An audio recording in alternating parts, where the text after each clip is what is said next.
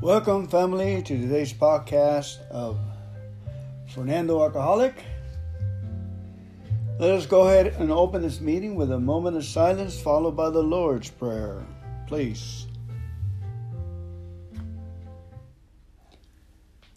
Our Father, who art in heaven, hallowed be thy name. Thy kingdom come, thy will be done on earth as it is in heaven. Give us this day our daily bread, and forgive us of our trespasses, as we forgive those who trespass against us. Lead us not into temptation, but deliver us from evil. For thine is the kingdom, and the power, and the glory, forever and ever. Amen. Stay. All right, this morning we're going to be doing the usual daily reflections, followed by the 24-hour book, followed by a reading from the AA Grapevine, followed by a 3,500-year-old book, Proverbs of Solomon, and followed by a 3,500-year-old book, the Psalms of King David, and followed by Faith to Faith. Okay, let's go ahead and get started. We prayed already, and we believe the impossible, because we're asking for the remarkable order. Just like our readings, it says remarkable things will happen. And it just so happens that we're asking them through osmosis, through being members of the program. We are asking for remarkable things. At every meeting, remarkable things have happened to me and millions of others who have participated honestly and with letting go the 12-step program, concepts and traditions. Here we are, December the 18th. Honesty with newcomers.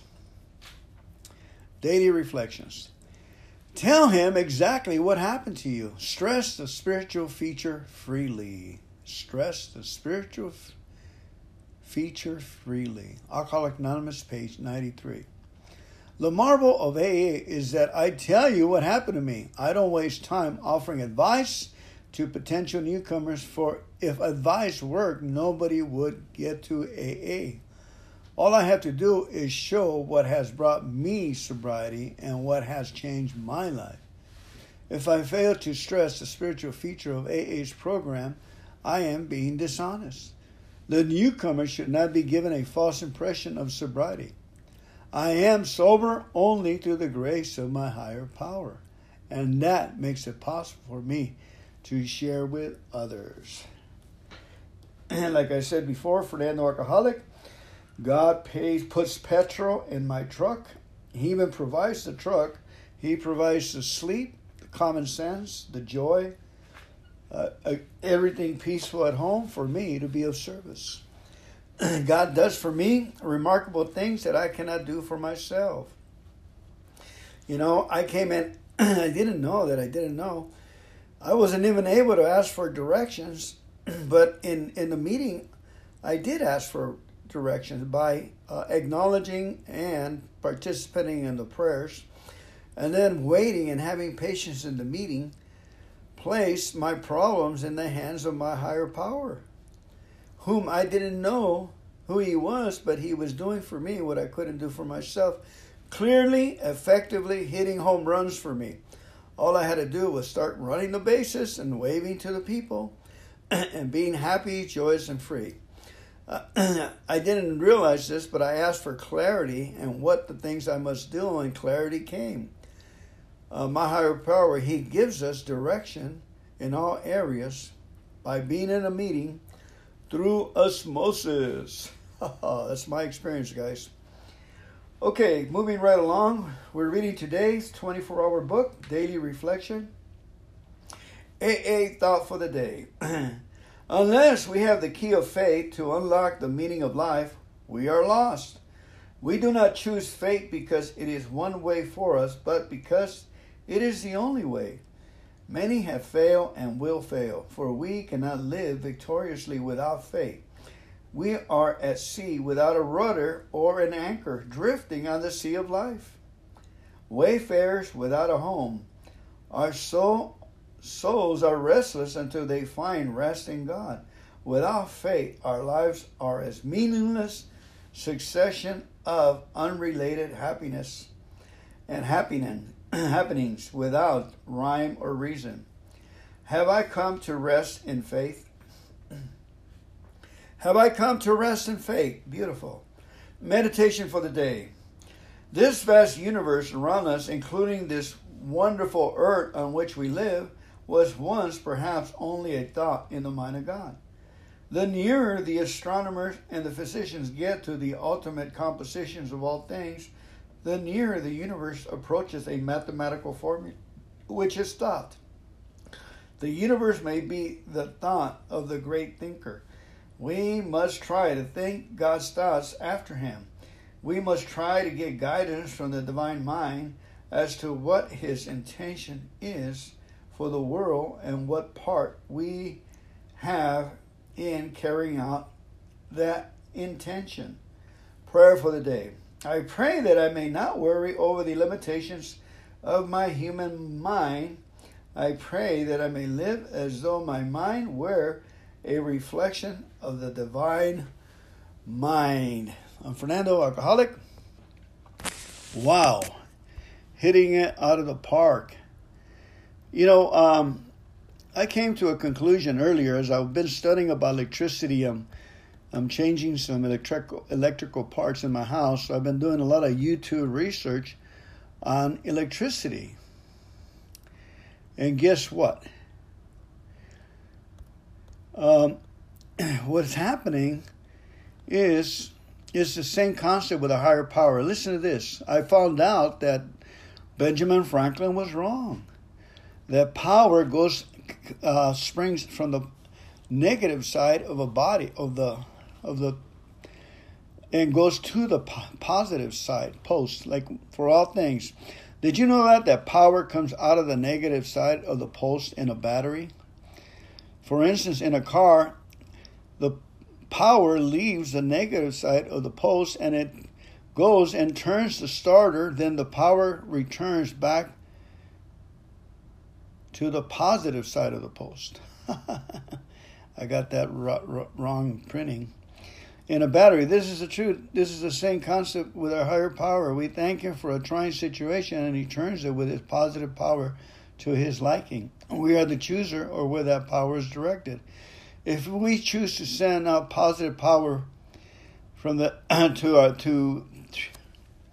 we choose to thank God for the negative situation, and God turns it to the power, to the right situation, at his liking. And it gives me a check. I check myself, see how grown up I am towards the situation.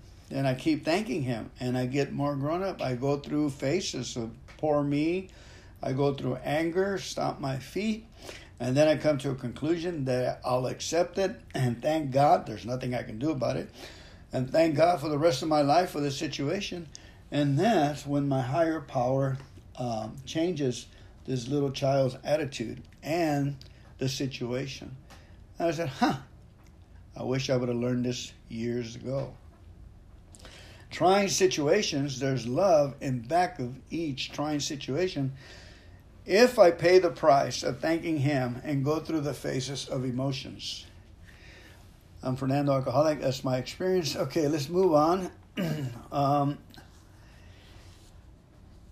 What do we have? We have the Grapevine reading today. Thank you so much for coming in and listening to my, I'm not going to call him ratting, or what do you call it? I don't know what to call it. All right, here we go. This article is called Quiet Desperation. It's sent to us by Margie K. of Park City, Illinois. Margie K.S. from October 1993, Grapevine. She walks to the store, a picture of middle-aged, middle-class, middle management. Her shoes are well polished. Her blue wool skirt comes just to her knees. A well-fitting jacket drops below her hips to disguise a figure that's becoming a bit too matronly. Her makeup is slightly faded, her white silk blouse a little wilted. Our Lady has had a hard day. With basket in arm, she chooses a head of lettuce, a bunch of grapes. A few aisles later, she has a loaf of bread. Absently, she drops in the evening news. Suddenly, her gait changes from lady strolling in the park to woman late for a meeting. She halts in the liquor section. Now a thin film of perspiration is apparent on her upper lip. She glances up and down the aisle. Is anyone? No, she's here. Does anyone? A shaky hand grabs the bottle, deposits in the basket, casually covers it with the newspaper. She strides to the checkout counter. The cashier is young, too young by state law to ring up alcohol. Our Lady is enraged when the manager comes. Our Lady snaps that if the store paid a living wage, they could hire some competent help that could ring up a simple bottle of rum. In the parking lot, she slams into her car, streaches into reverse. Steady now, she thinks. You can't afford an accident. Carefully, she maneuvers her car through the lot and along the few short blocks to her home. At home, her shaking hand unlocks the door, closes it behind her, lock it. She takes down a glass, spills some rum into it. She gulps down the liquid fire. Her body shudders at each swallow. She hates the taste, but needs the drink. When the glass is empty, she sets it down for a moment and feels the warm glow flow through her, seeping down to her toes. Now, with steadier hands, she refills the glass with rum and orange juice, half and half, and swallows it down. Rum tastes better this way. She thinks, why do I drink it straight? Absently, she builds a third drink. As an ice cube, it's time to feed the cat. Time was when she fed the cat first. Now the cat must wait. She goes to the living room carrying her drink. Feet up, she opens the paper and begins to read the news. She's distracted by the blue veins flowing too close to the surface of her wrist. It would be so easy, she muses, just a few cuts with a razor blade, but she knows she's a coward.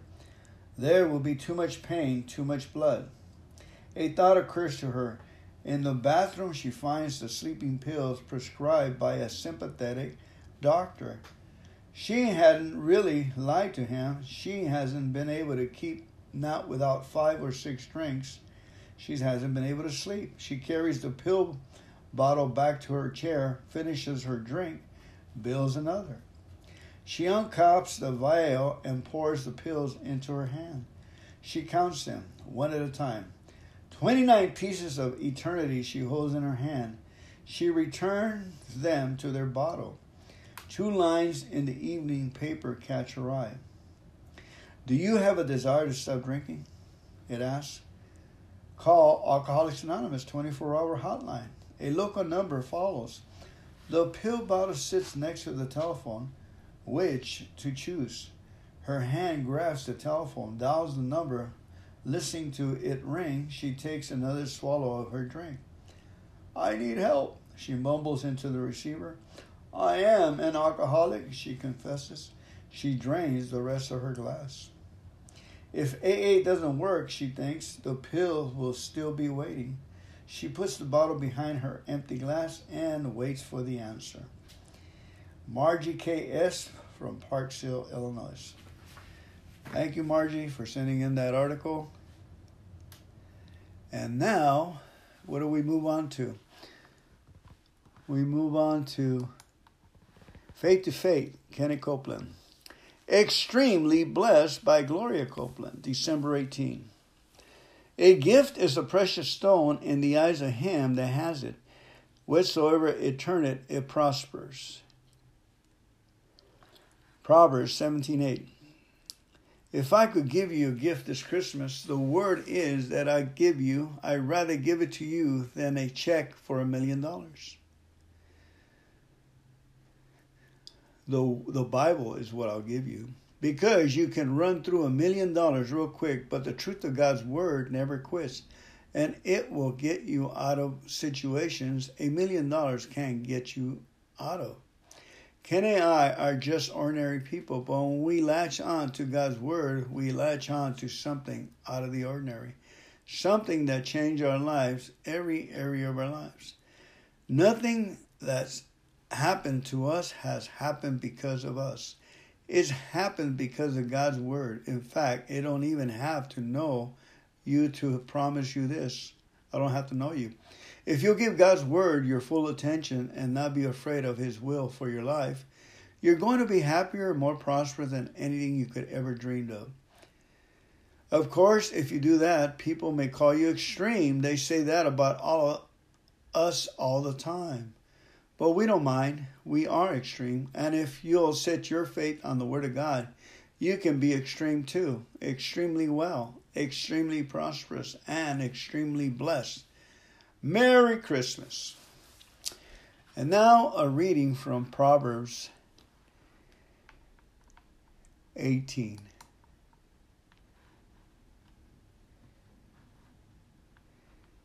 Proverbs 18. And I have to switch over to English. I thought I had it in English. Proverbs 18.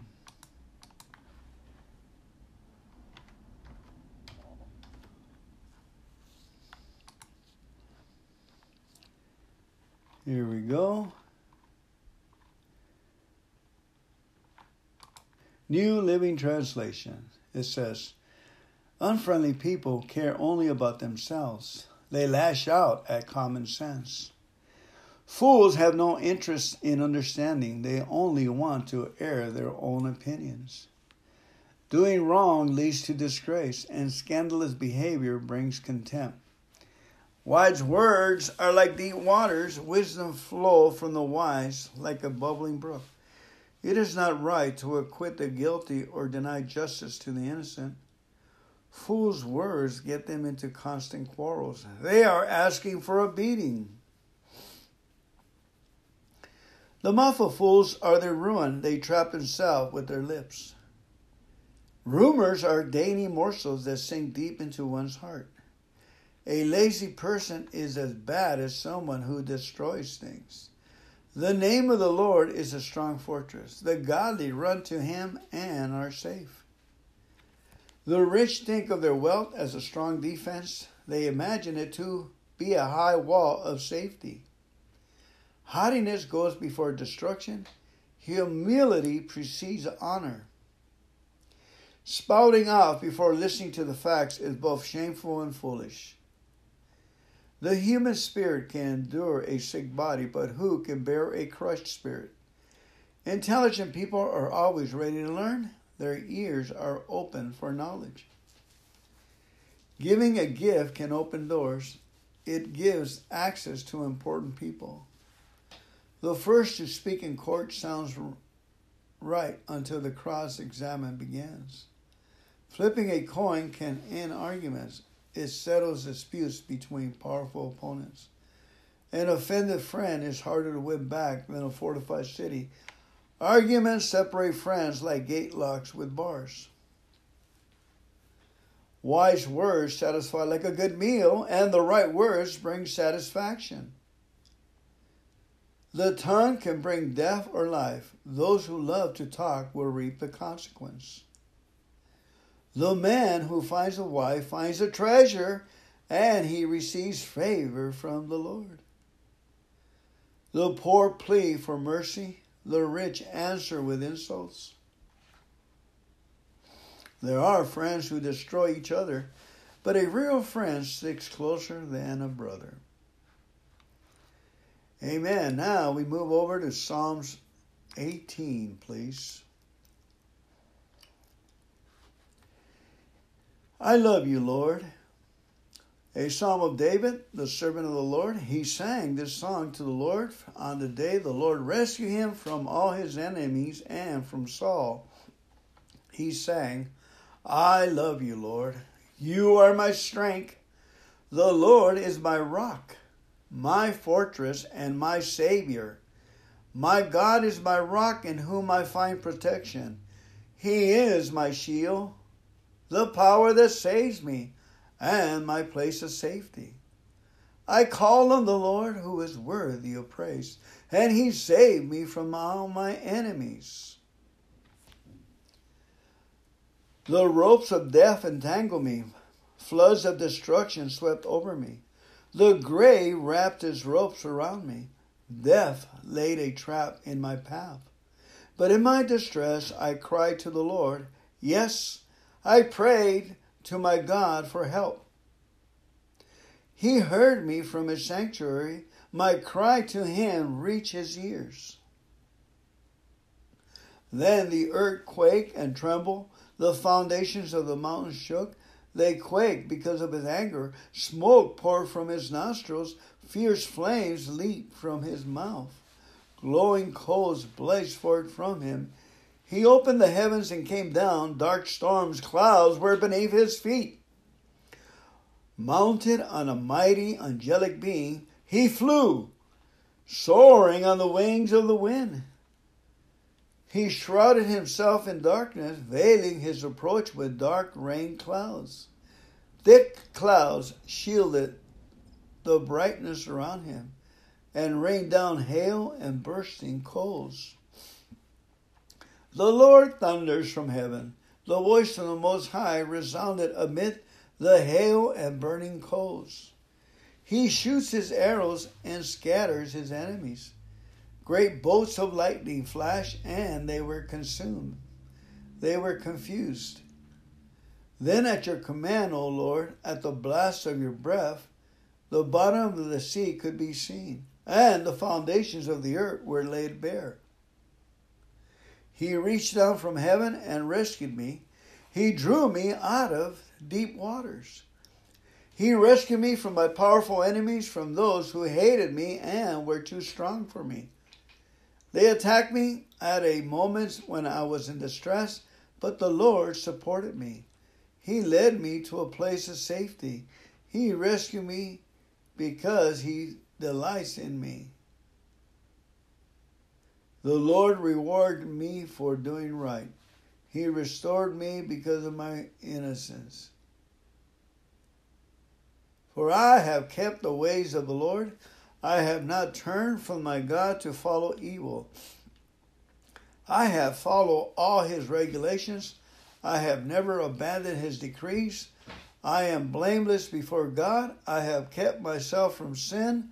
The Lord rewarded me for doing right. He has seen my innocence. To the faithful, you show yourself faithful. To those with integrity, you show integrity. To the pure, you show yourself pure. But to the crooked, you show yourself shrewd. You rescue the humble, but you humiliated the proud. You light a lamp for me. The Lord my God lights up my darkness. In your strength I can crush an army. With my God I can scale any wall. God's way is perfect, and the Lord's promises prove true. He is a shield for all who look to him for protection. For who is God except the Lord? Who but our God is a solid rock? God arms me with strength, and he makes my way perfect. He makes me as sure-footed as a deer, enabling us to stand on mountain roads, mountain heights. He trains my hands for battle. He strengthens my arm to draw a bronze bow.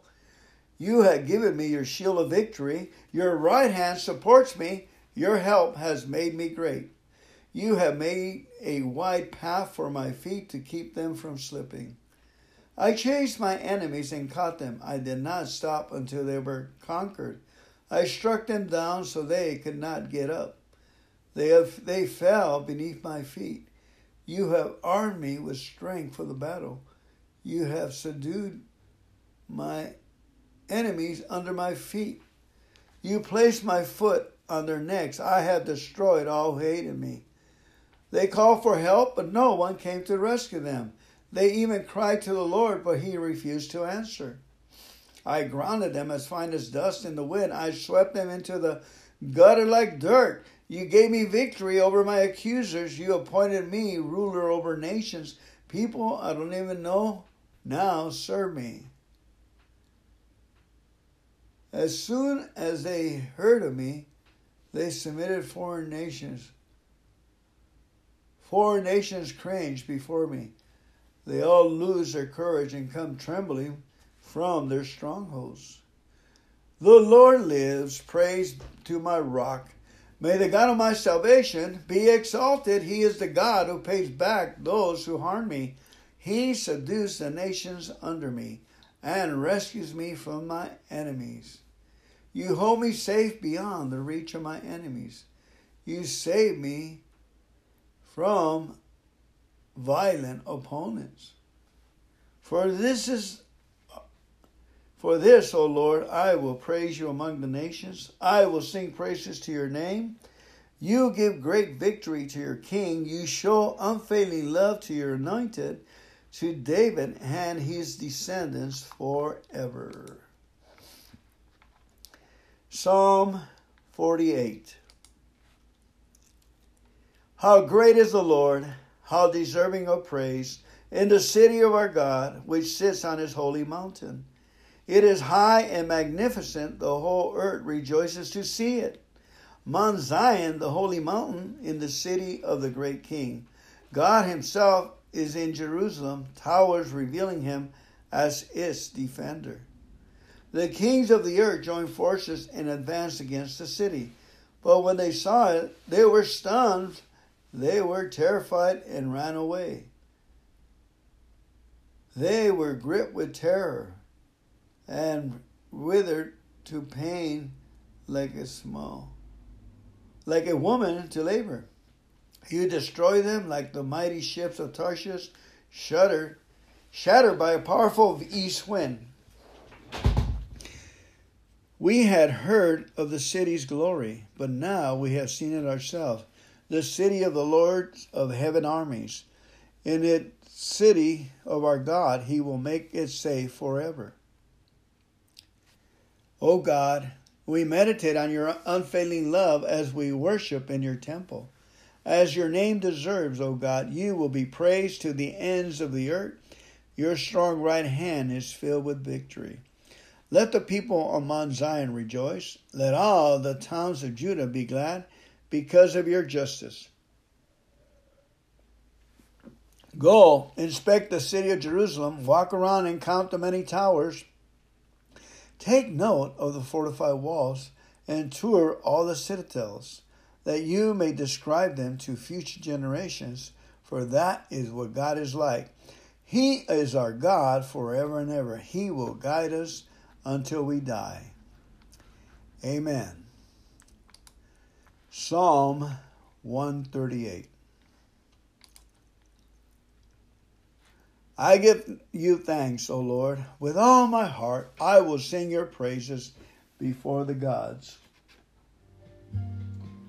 I bow before your holy temple as I worship. I praise your name for your unfailing love and faithfulness. For your promises are backed by all the honor of your name. As soon as I pray, you answer me. You encourage me by giving me strength. Every king in all the earth will thank you, Lord, for all of them will hear your words. Yes, they will sing about the Lord's ways, for the glory of the Lord is very great. Though the Lord is great, he cares for the humble, but he keeps his distance from the proud. Though I am surrounded by troubles, protect me. You will protect me from the anger of my enemies. You reached out your hand, and the power of your right hand has saved me. The Lord will work out his plan for my life. For your faithful love, O Lord, endures forever. Don't abandon me, for you made me.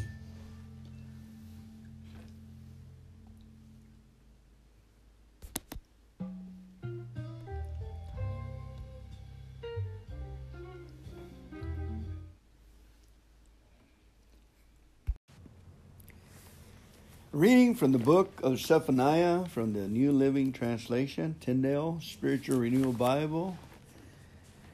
The commentary is called The Big Picture. If only. It is a haunting phrase. It implies that we have failed and that we wish we could go back and do things differently. As we dare to see the truth and accept responsibility for our lives, we may become sad and ashamed when we reflect on our past. We regret our irresponsible and destructive behaviors and wish we could erase past mistakes. This must have been how the people of Judah felt when they heard the prophetic words of Zephaniah. If only they had obeyed and trusted God. God called Zephaniah during the days of King Josiah, the last of Judah's good kings. The prophet's condemnation of Judah's idols worship and self-centered living fit well with the early part of Josiah's reign. When his purge against idolatry was just beginning, Zephaniah's prophetic support of these purges would certainly have bolstered Josiah's efforts. However, the apostasy of Judah's previous kings, Manasseh and Ammon, had felt deep spiritual wounds in Judah, had left. And despite Zephaniah's ministry and Josiah's noble reforms, scars remained visible in Judah even at the end of his reign. The people of Judah were in need of some major changes. They had seen the northern kingdom of Israel exiled to Assyria, but they assumed that the presence of God in the Jerusalem temple would protect them from foreign invaders. They needed to be shocked out of their spiritual indifference. Zephaniah warned the people that Judah would be destroyed if they didn't act right away. He also let them know that spiritual renewal was still possible. Spiritual awakening could still occur if they would admit their sins and trust in God. Josiah and the people listened to Zephaniah, responded, and experienced revival. Woohoo! Spiritual renewal themes. The consequences of irresponsibility. Many of our troubles are direct consequences of our irresponsibility. Judah was irresponsible in her covenant relationship with God. She worshipped false gods and ignored God's laws, which were intended for her own good. But Zephaniah made it clear that their irresponsibility would carry heavy consequences. Encouraged by Zephaniah and led by Josiah, the people of Judah confessed their sins, took responsibility for their lives, and turned back to God. As a result, they received substantial healing and restoration. When we are irresponsible in our relationship with God and others, our situation will grow progressively worse. But as we learn to live responsible lives, we begin to experience the blessings of God. Complacency leads to a downfall. Prosperity and success often lead to complacency. Josiah's great-grandfather, Hezekiah, had been one of Judah's greatest kings. He had led his people back to God, and God had greatly blessed them. However, Judah's next two kings, Manasseh and Ammon, led their people into a period of spiritual complacency, and with time, the complacency led to sin and its consequences. Josiah followed in the footsteps of Hezekiah and helped lead the people back to God. Often our greatest failures follows our greatest victories. In order to prevent a downfall, we need to continually seek God and honestly reflect on our own spiritual condition. We want to have hearts that are vulnerable and dependent on God, regardless of how far we have progressed spiritually. Spiritual renewal leads to joy. The process of spiritual renewal may start out painfully. When we confess the truth of ourselves, it can hurt. But as we begin to see the truth, speak the truth, and accept responsibility for our own lives, we discover the greatest relief and hope that God offers. As we begin to release whatever we are holding on to and redirect our course to follow God's will for us, we find joy that we can truly celebrate God's goodness as it filters into every area of our lives, bringing joy where there was once only sorrow and pain. Chapter 1 of Zephaniah. It says, the Lord gave these messages to Zephaniah. When Josiah, son of Amon, was king of Judah, Zephaniah was son of Cushi, son of Gedaliah, son of Amariah, son of Hezekiah. I will sweep away everything in all your land, says the Lord. I will sweep away both people and animals alike. Even the birds of the air and the fish of the sea will die. I will reduce the wicked to heaps of rubble, along with the rest of humanity, says the Lord. I will crush Judah and Jerusalem with my fist and destroy every last trace of their Baal worship. I will put an end to all their idolatrous priests, to that even the memory of them will disappear. For they will go up to their roofs and bow to the sun, moon, and stars. They claim to follow the Lord, but then they worship Molech too.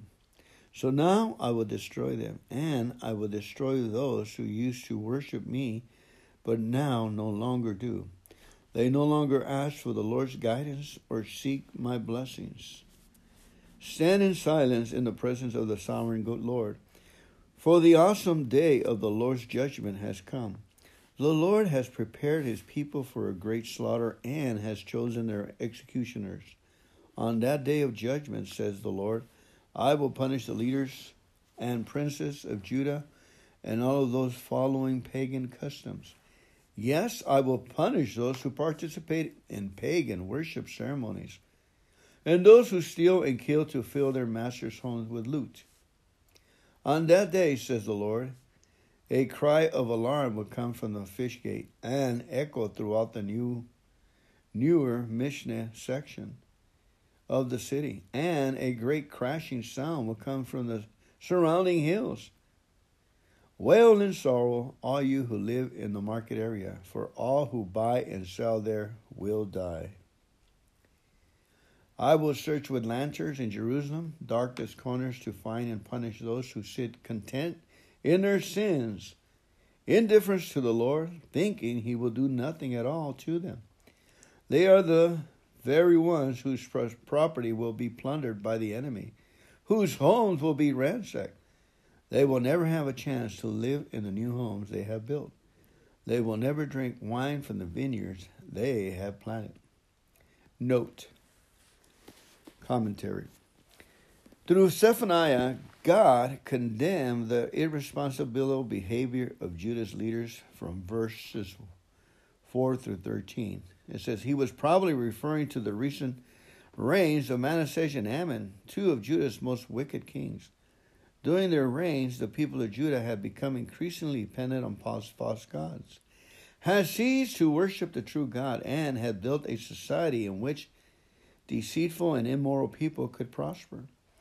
The progression is clear. When we turn from the true God, our society and its members begin to deteriorate. We all need God. Unless we recognize this fact, our lives will continue on a downhill path. Verse 15.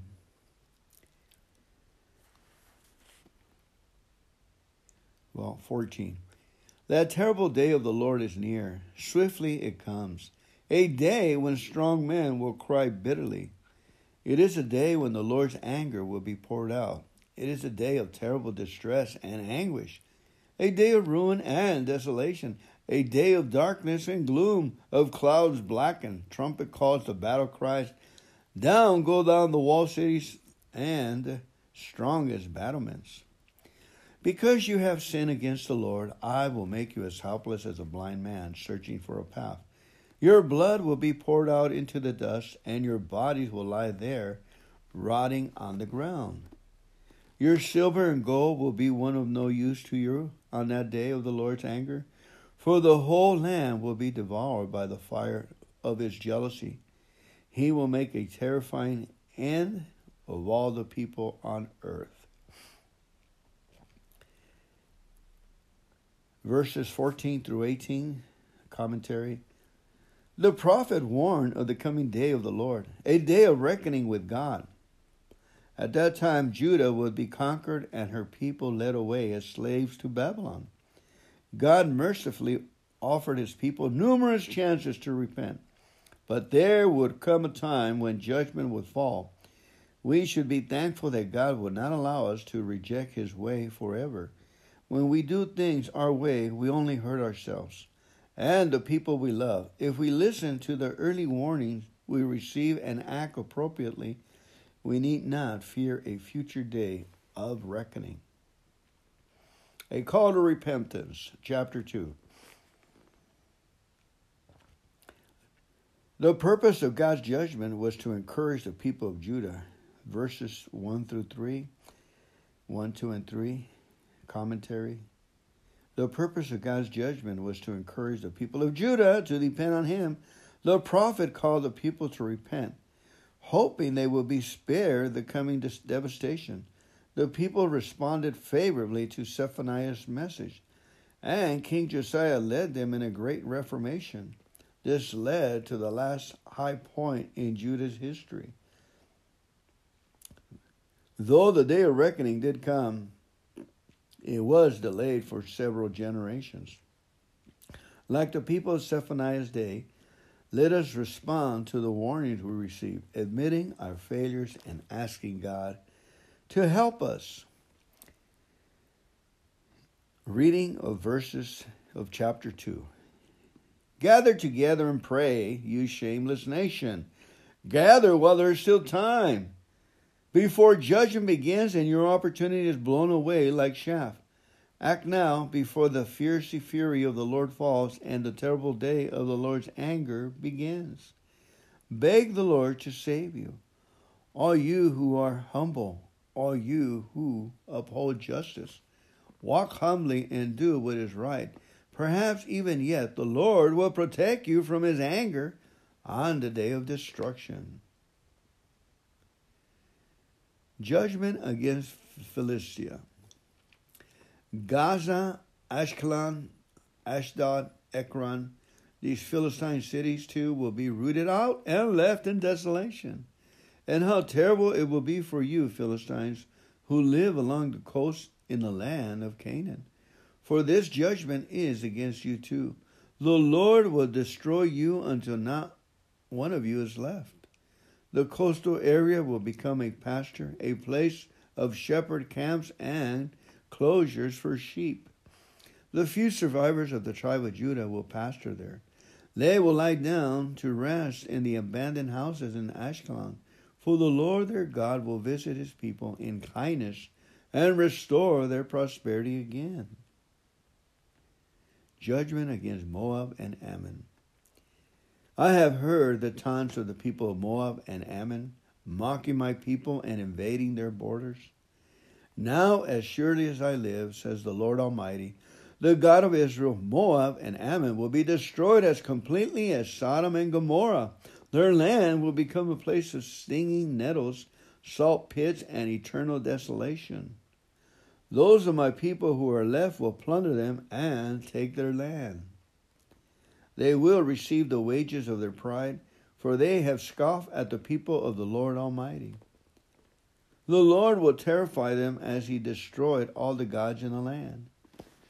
Then people from nations around the world will worship the Lord, each in their own land.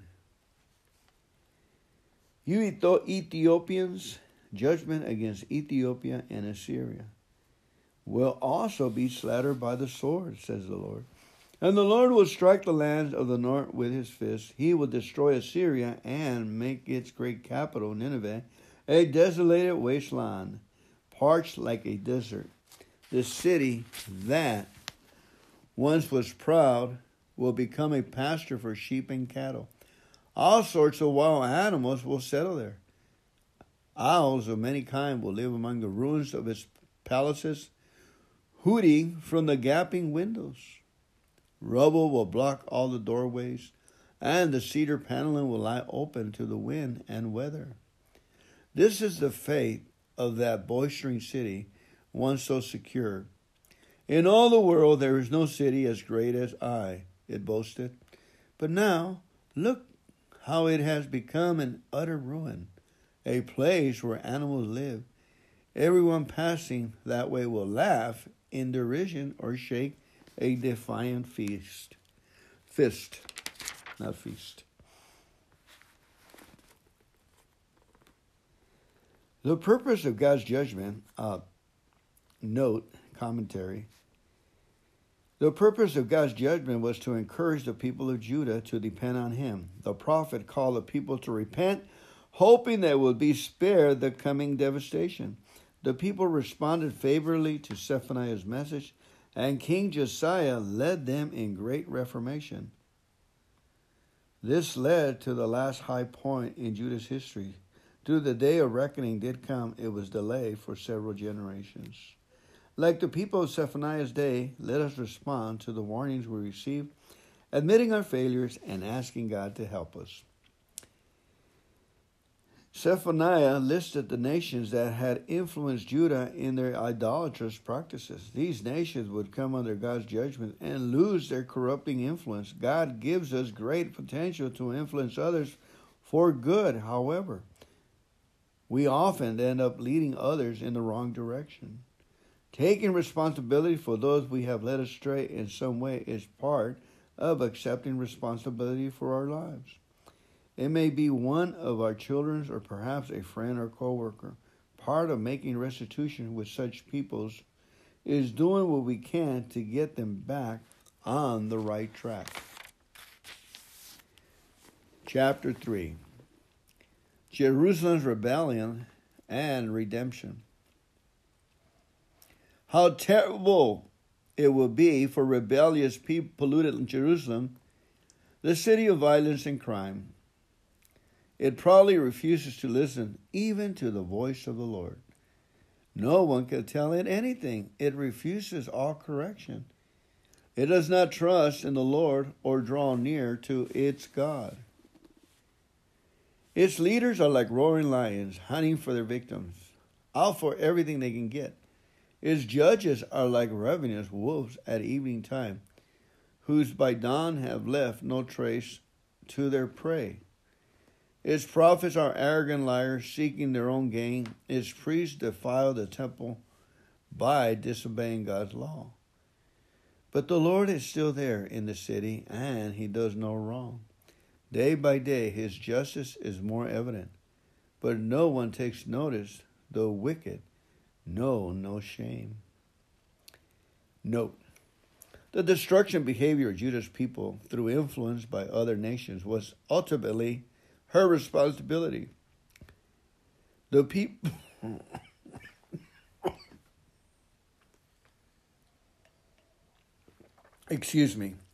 The people refused to admit their sins to God. Instead, they rejected all of his attempts of warning and correction.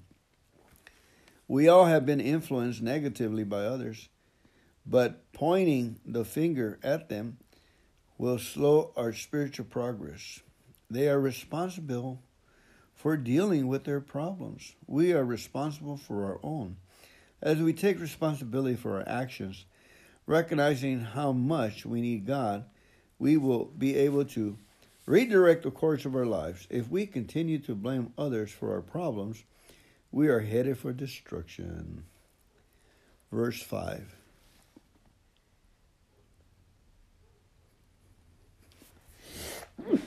Excuse me. But the Lord is still there in the city, and he does no wrong. Day by day, his justice is more evident, but no one takes notice. The wicked know no shame.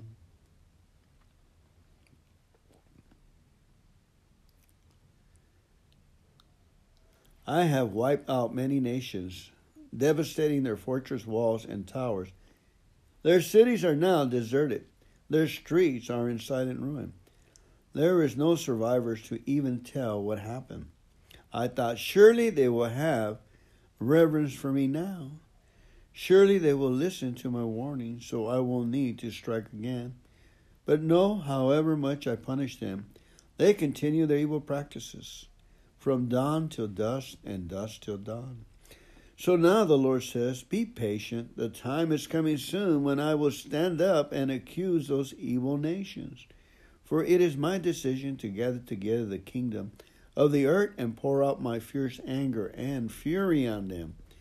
All the earth will be devoured by the fire of my jealousy. On that day I will purify the lips of all people, so that everyone will be able to worship the Lord together. My scattered people who live beyond the rivers of Ethiopia will come to present their offerings. And then you will no longer need to be ashamed of yourselves, for you will no longer be rebels against me. I will remove all the people and arrogant people from among you. There will be no pride on my holy mountain. Those who are left will be the lowly and the humble, for it is they who trust in the name of the Lord.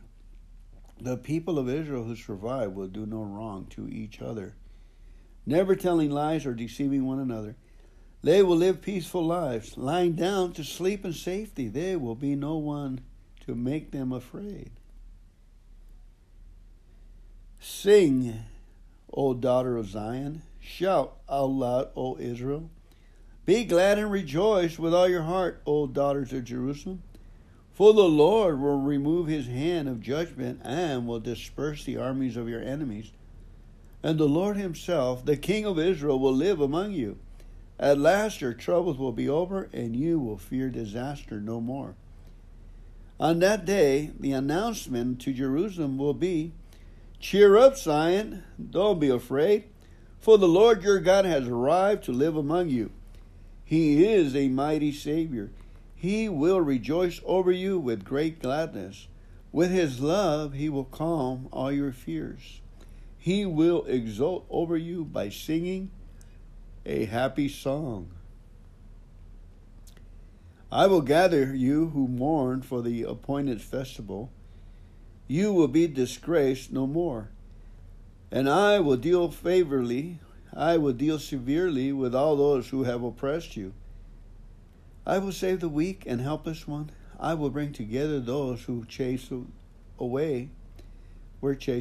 I will give glory and renown to my former exiles, who have been mocked and shamed. On that day I will gather you together and bring you home again. I will give you a good name, a name of distinction among the nations of the earth. They will praise you as I restore your fortunes before their very eyes. I, the Lord, have spoken. Note, from verses 9 to 20, Zephaniah describes a future age that will follow the ultimate day of the Lord. This will be an age of blessing, marked by honest and pure worship of God. Sorrows and burdens will no longer exist, and the nation of Israel will finally be restored to its land of hope and security. We can rejoice in the great promise for God's people. Note, the Lord Jesus came and changed people's hearts. For the Lord has arrived, God, the Lord your God has arrived to live among you. He is a mighty Savior. He will rejoice over you with gladness, great gladness. With his love, he will calm all your fears. He will exult over you by singing a happy song. Okay, that is the key for us to access the power and the love and the enthusiasm of Jesus Christ, our King and our God, the one Israel was waiting for, has come, and his presence among us. And how do we do it? We sing a song of victory, and he is in that song, singing a happy song. With his love, we will calm all our fears. We can sing to the Lord Jesus by saying, I thank you, Lord Jesus. I thank you, Lord Jesus. I thank you for all things. I thank you, Lord Jesus. I thank you, Lord Jesus. I thank you for all things. You can have the Christmas melody with it. I thank you, Lord Jesus. I thank you, Lord Jesus. I thank you for all things, just as the way they are. And then He'll take care of the rest. Nothing missing, nothing broken. We have activated shalom for nothing missing, nothing broken. The word of the Lord. Thanks be to God. Praise to you, Lord Jesus Christ.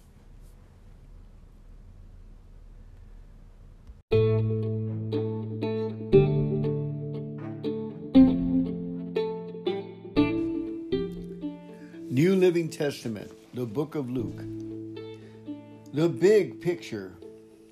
Tradition holds that Luke was a physician as well as a historian. He wrote about Jesus as a man who cared greatly for suffering and downtrodden people, a man who brought healing to the hurting. In the genealogy of Jesus, Luke traced Jesus' human ancestry back to Adam, the father of the human race, and Luke's stories about Jesus focus on his relationship with individual people. Jesus paid special attention to people who were often ignored in society: women, children, the poor, prostitutes, despised tax collectors, and sinners and drunkards of every sort. Jesus offered salvation, strength, and restoration to everyone he met, but his greatest concern was for the outcasts of society. Luke stressed the humanity and compassion of Jesus more than any of the other Gospels writers did.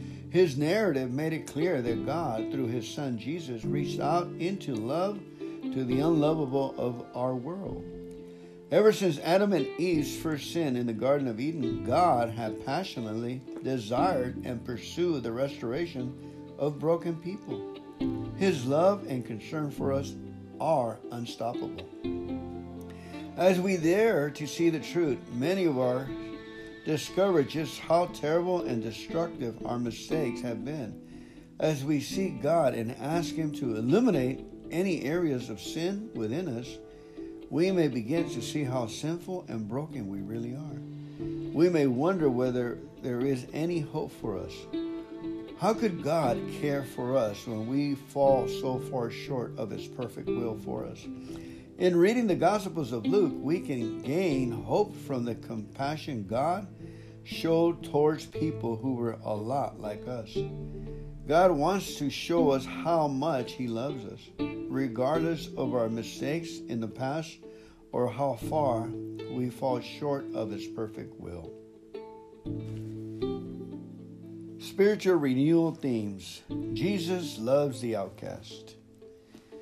Jesus paid special attention to the poor, the despised, the hurt, and the sinful. He rejected no one. He ignored no one. And no one today is beyond the scope of His love or beyond His ability to help, including us. He cares for us no matter what we have done, what we have failed to do, what we have suffered, or what suffering we have inflicted on others. Only this kind of deep love can satisfy our deepest needs and draw us towards God Himself. When we are faced with our weakness, we may feel that no one can understand or care. Luke showed us that God both understands and cares. We can safely surrender our lives to Him. Again, we can safely surrender our lives to Him. The power of the resurrection. Paul wrote to the Philistines and rejoiced that he could really know Christ and experience His mighty power that raised Him from the dead. Philippians 3:10. Like the other gospel writers, Luke showed in detail and the events surrounding the death and resurrection of Jesus. There is no greater example of God's power at work than that which can bring the dead back to life again. God specializes in demonstrating the kind of power as we experience His work within us. With God, nothing is too difficult. God's passion for our spiritual renewal.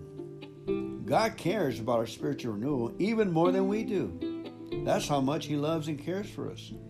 Jesus showed this by revealing His intense interest in people and relationships. He cared for His followers and friends. He was interested in all types of people, men, women, children.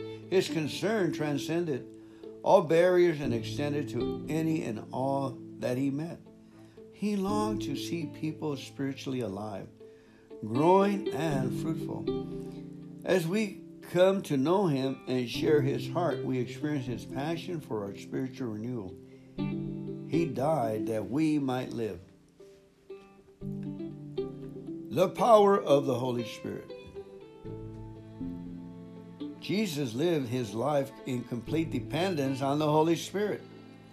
The Holy Spirit was present at the birth of Jesus, at His baptism, in His ministry, and in His resurrection. The Holy Spirit was sent by the Father to confirm Jesus' authority. Today, the Holy Spirit is given to empower us to live as God wants us to live. By faith, we can have the Holy Spirit's presence and power within us.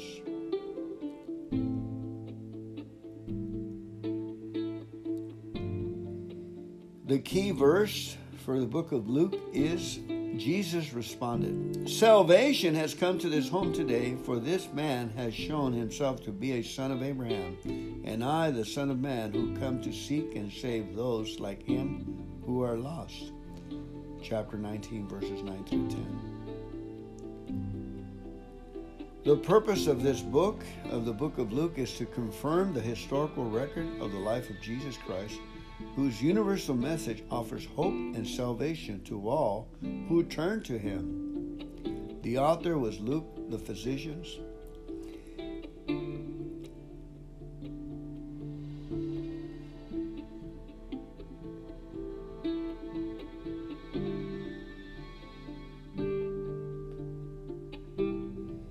Introduction. Chapter 1 of Luke. Luke writes, "Most honorable Theophilus, many people have written accounts about the events that took place among us. They use as their source material the reports circulating among us from the early disciples and other eyewitnesses of God, what God has done in fulfillment of His promises. Having carefully investigated all of these accounts from the beginning, I have decided to write a careful summary for you to reassure you of the truth of all you were taught." The birth of John the Baptist foretold. It all begins with a Jewish priest, Zechariah, who lived when Herod was king of Judah. Zechariah was a member of the priestly order of Abijah. His wife Elizabeth was also from the priestly line of Aaron. Zechariah and Elizabeth were righteous in God's eyes, careful to obey all of the Lord's commands and regulations. They had no children because Elizabeth was barren, and now they were both very old. One day, Zechariah was serving God in the temple, for his order was on duty that week. As was the custom of the priests, he was chosen by law to enter the sanctuary and burn incense in the Lord's presence. While the incense was being burned, a great crowd stood outside praying. Zechariah was in the sanctuary when an angel of the Lord appeared standing to the right of the incense altar. Zechariah was overwhelmed with fear, but the angel said, "Don't be afraid, Zechariah, for God has heard your prayer, and your wife Elizabeth will bear you a son, and you are to name him John. You will have great joy and gladness, and many will rejoice with you at his birth. For he will be great in the eyes of the Lord. He must never touch wine or hard liquor, and he will be filled with the Holy Spirit even from before his birth. And he will persuade many Israelites to turn to the Lord their God. He will be a man with the spirit and power of Elijah, the prophet of old. He will precede the coming of the Lord, preparing the people for his arrival. He will turn the hearts of the fathers to their children, and he will change disobedient minds to accept godly wisdom. Zechariah said to the angel, "How can I know this will happen? I am an old man now, and my wife is also well along in years." The angel said, "I am Gabriel. I stand in the very presence of God. It was he who sent me to bring you this good news. And now, since you didn't believe what I said, you won't be able to speak until the child is born. For my words will certainly come true at the proper time." Meanwhile, the people were waiting for Zechariah to come out, wondering why he was taking so long. When he finally did come out, he couldn't speak to them. Then they realized from his gestures that he must have seen a vision in the temple sanctuary. He stayed at the temple until his term of service was over, and then he returned home. Soon afterwards, his wife Elizabeth became pregnant and went into seclusion for 5 months. "How kind the Lord is," she exclaimed. "He has taken away my disgrace of having no children." Note, commentary. And the preface, Luke testified that the gospel of Jesus is based on historical fact and not on theories or myths. Speculating religion, secular philosophies, or political leaders do not meet the deepest needs of the human heart. History is filled with people who aspire to be gods, but only one was truly God. Jesus alone can meet our deepest needs. Though Zechariah and Elizabeth were godly people, they were childish, and Elizabeth was well past normal childbearing years. The situation was discouraging, even depressing, as many couples in our society can testify. To make matters worse, in their culture, childlessness was typically taken as a sign of God's curse or displeasure. Zechariah and Elizabeth were faithful in trusting God, even though God seemed to be against them. This was a key to the blessing they received later on. Their example of patient perseverance is a good example for those of us who seek to grow spiritually. Now, John the Baptist's ministry was one that would turn the hearts of parents to their children, Malachi 4, 5, and 6. His message called for personal repentance and the restoration of broken family relationships. Even though the complete fulfillment of these words is still in the future, the principle has always been true. When God is at work, even resistant hearts can be softened and families restored.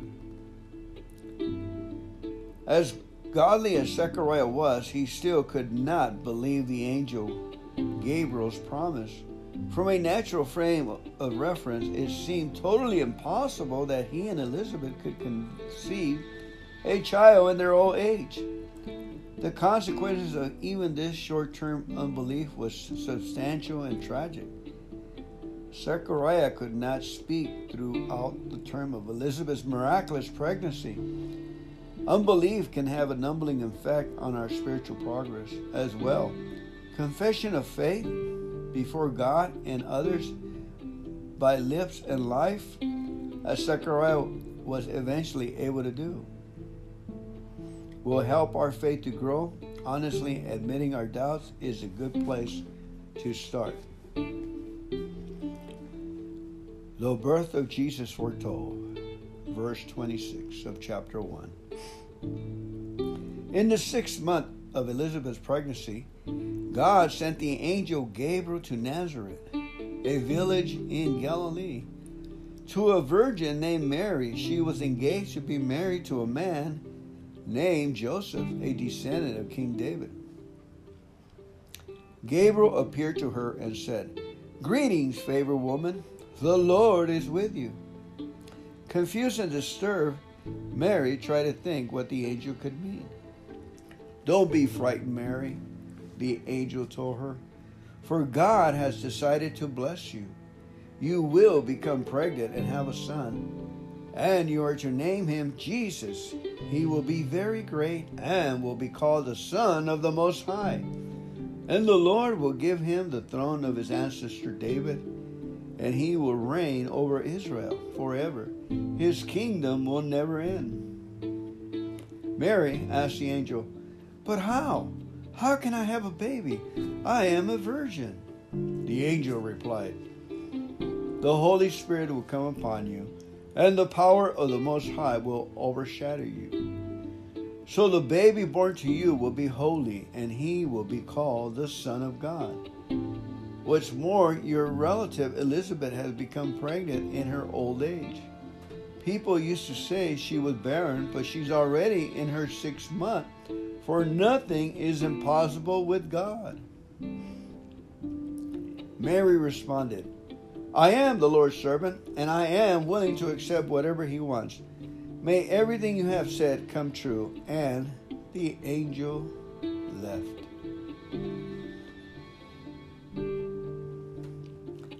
Mary visits Elizabeth.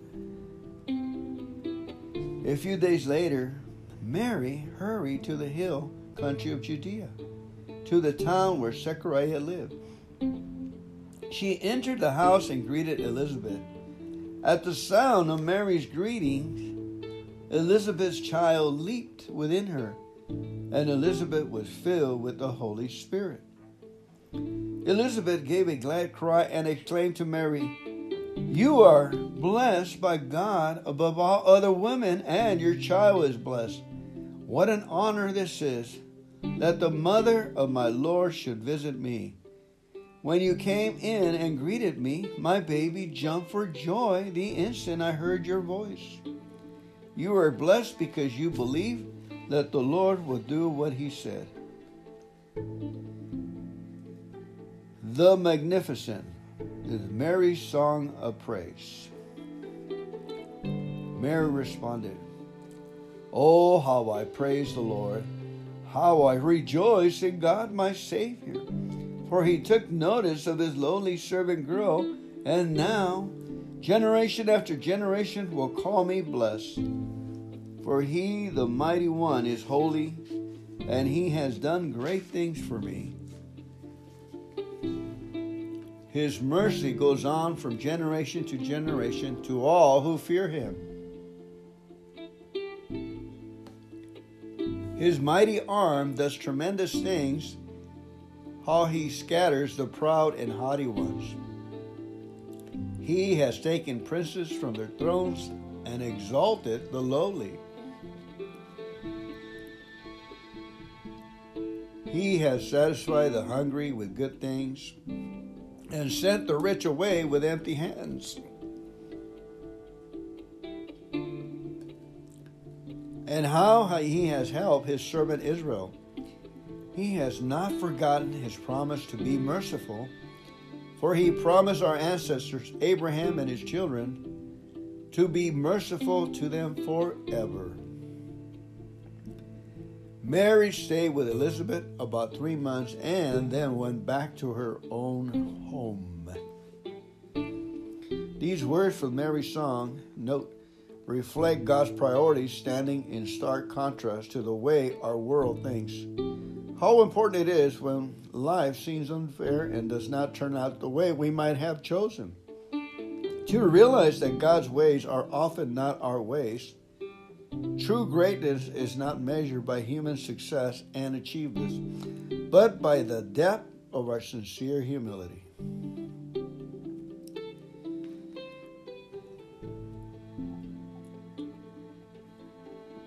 The birth of John the Baptist.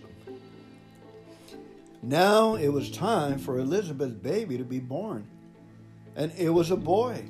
The word spread quickly to her neighbors and relatives that the Lord had been very kind to her, and everyone rejoiced with her. When the baby was 8 days old, all the relatives and friends came for the circumcision ceremony. They wanted to name him Zechariah after his father, but Elizabeth said, No, his name is John. What? They exclaimed. Who? There is no one in all your family by the name. So they asked the baby's father, communicating to him by making gestures. He motioned for a writing tablet, and to everyone's surprise, he wrote, "His name is John." Instantly, Zechariah could speak again, and he began praising God. Wonder fell upon the whole neighborhood, and the news of what had happened spread through all the Judean hills. Everyone who heard about it reflected on those events and asked, "I wonder what this child will turn out to be, for the hand of the Lord is surely upon him in a special way."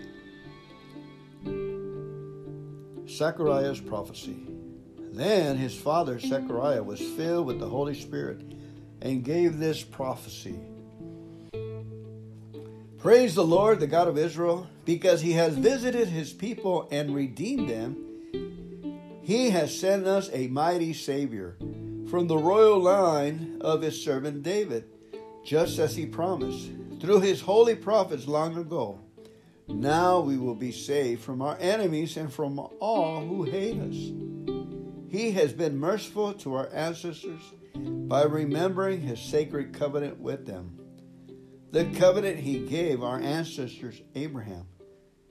We have been rescued from our enemies so we can serve God without fear, in holiness and righteousness forever.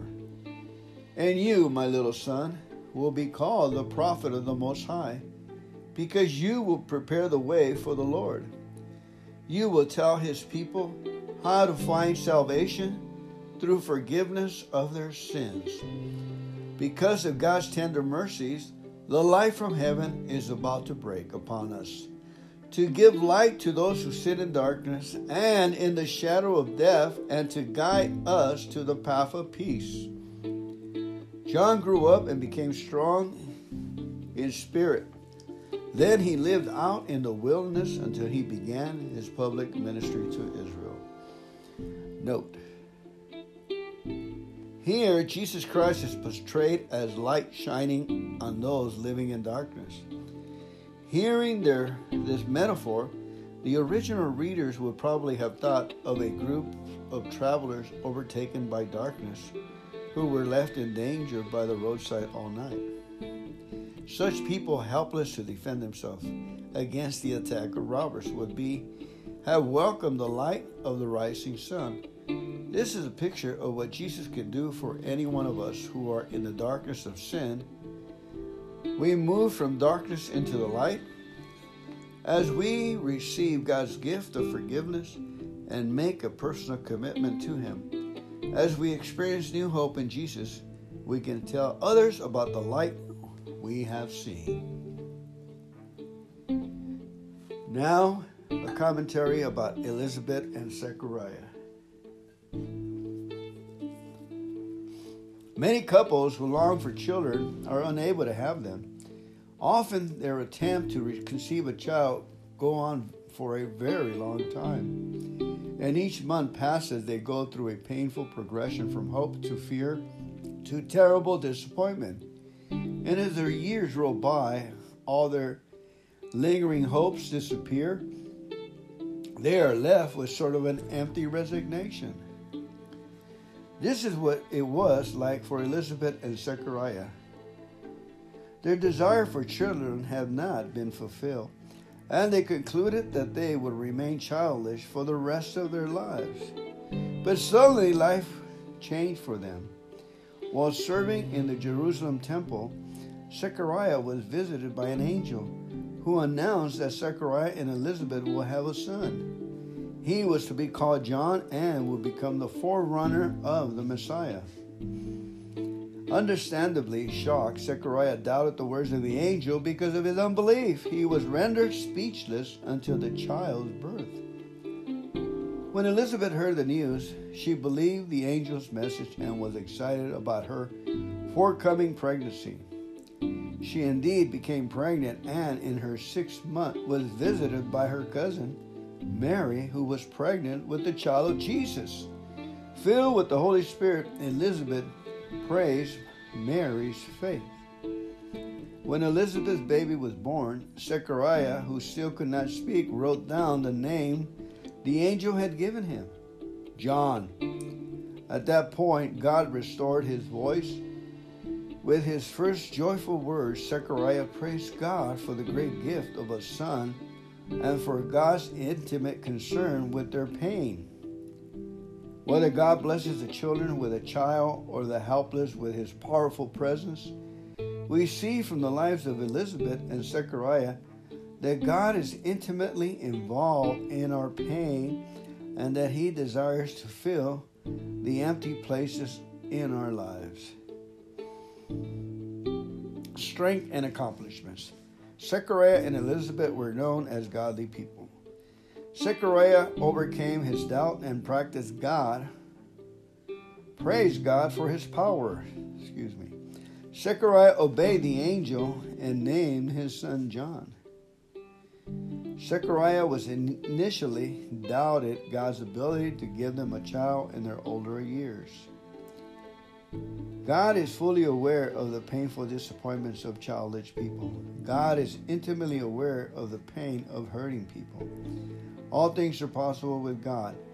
God can use older people to make significant contributions to his plan. The key verse, Zechariah and Elizabeth were righteous in God's eyes, careful to obey all the Lord's commands and regulations, Luke 1:6. Now, the reader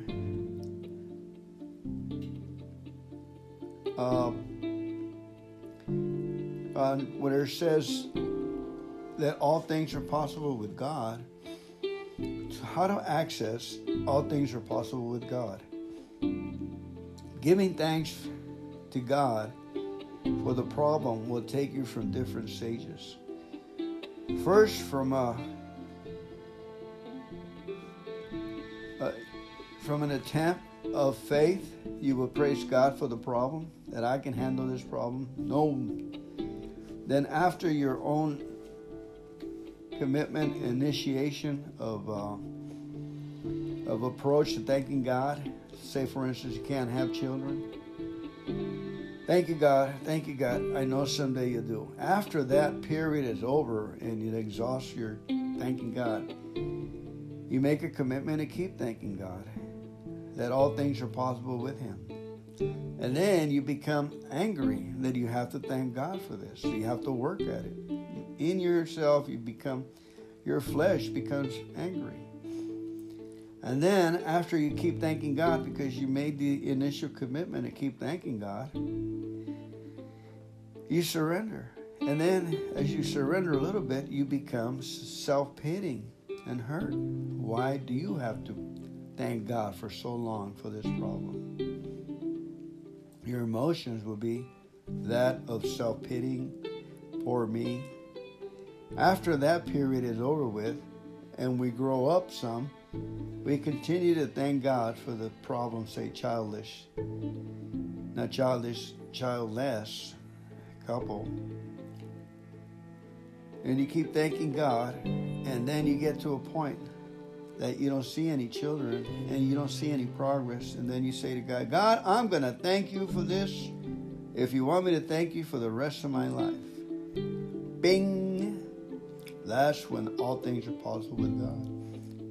That's how we successfully have followed his ordinations, his commandments, his precepts, in this formula that I have just mentioned. That is my personal opinion and experience, that after you thank him and you surrender and you make a commitment to thank him for the rest of your life, if you have babies or not have babies, and then the miracle of God takes place.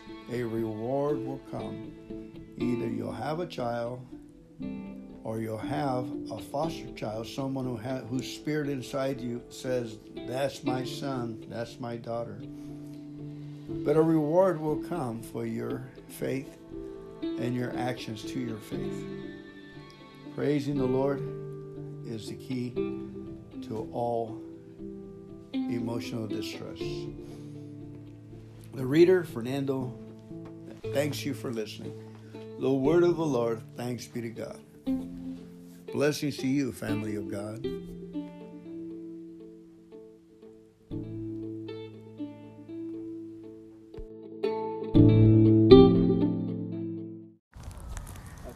I'm Chris. I'm still an alcoholic. Hey, Chris. And I'm supposed to do the 10-minute share. So here we go.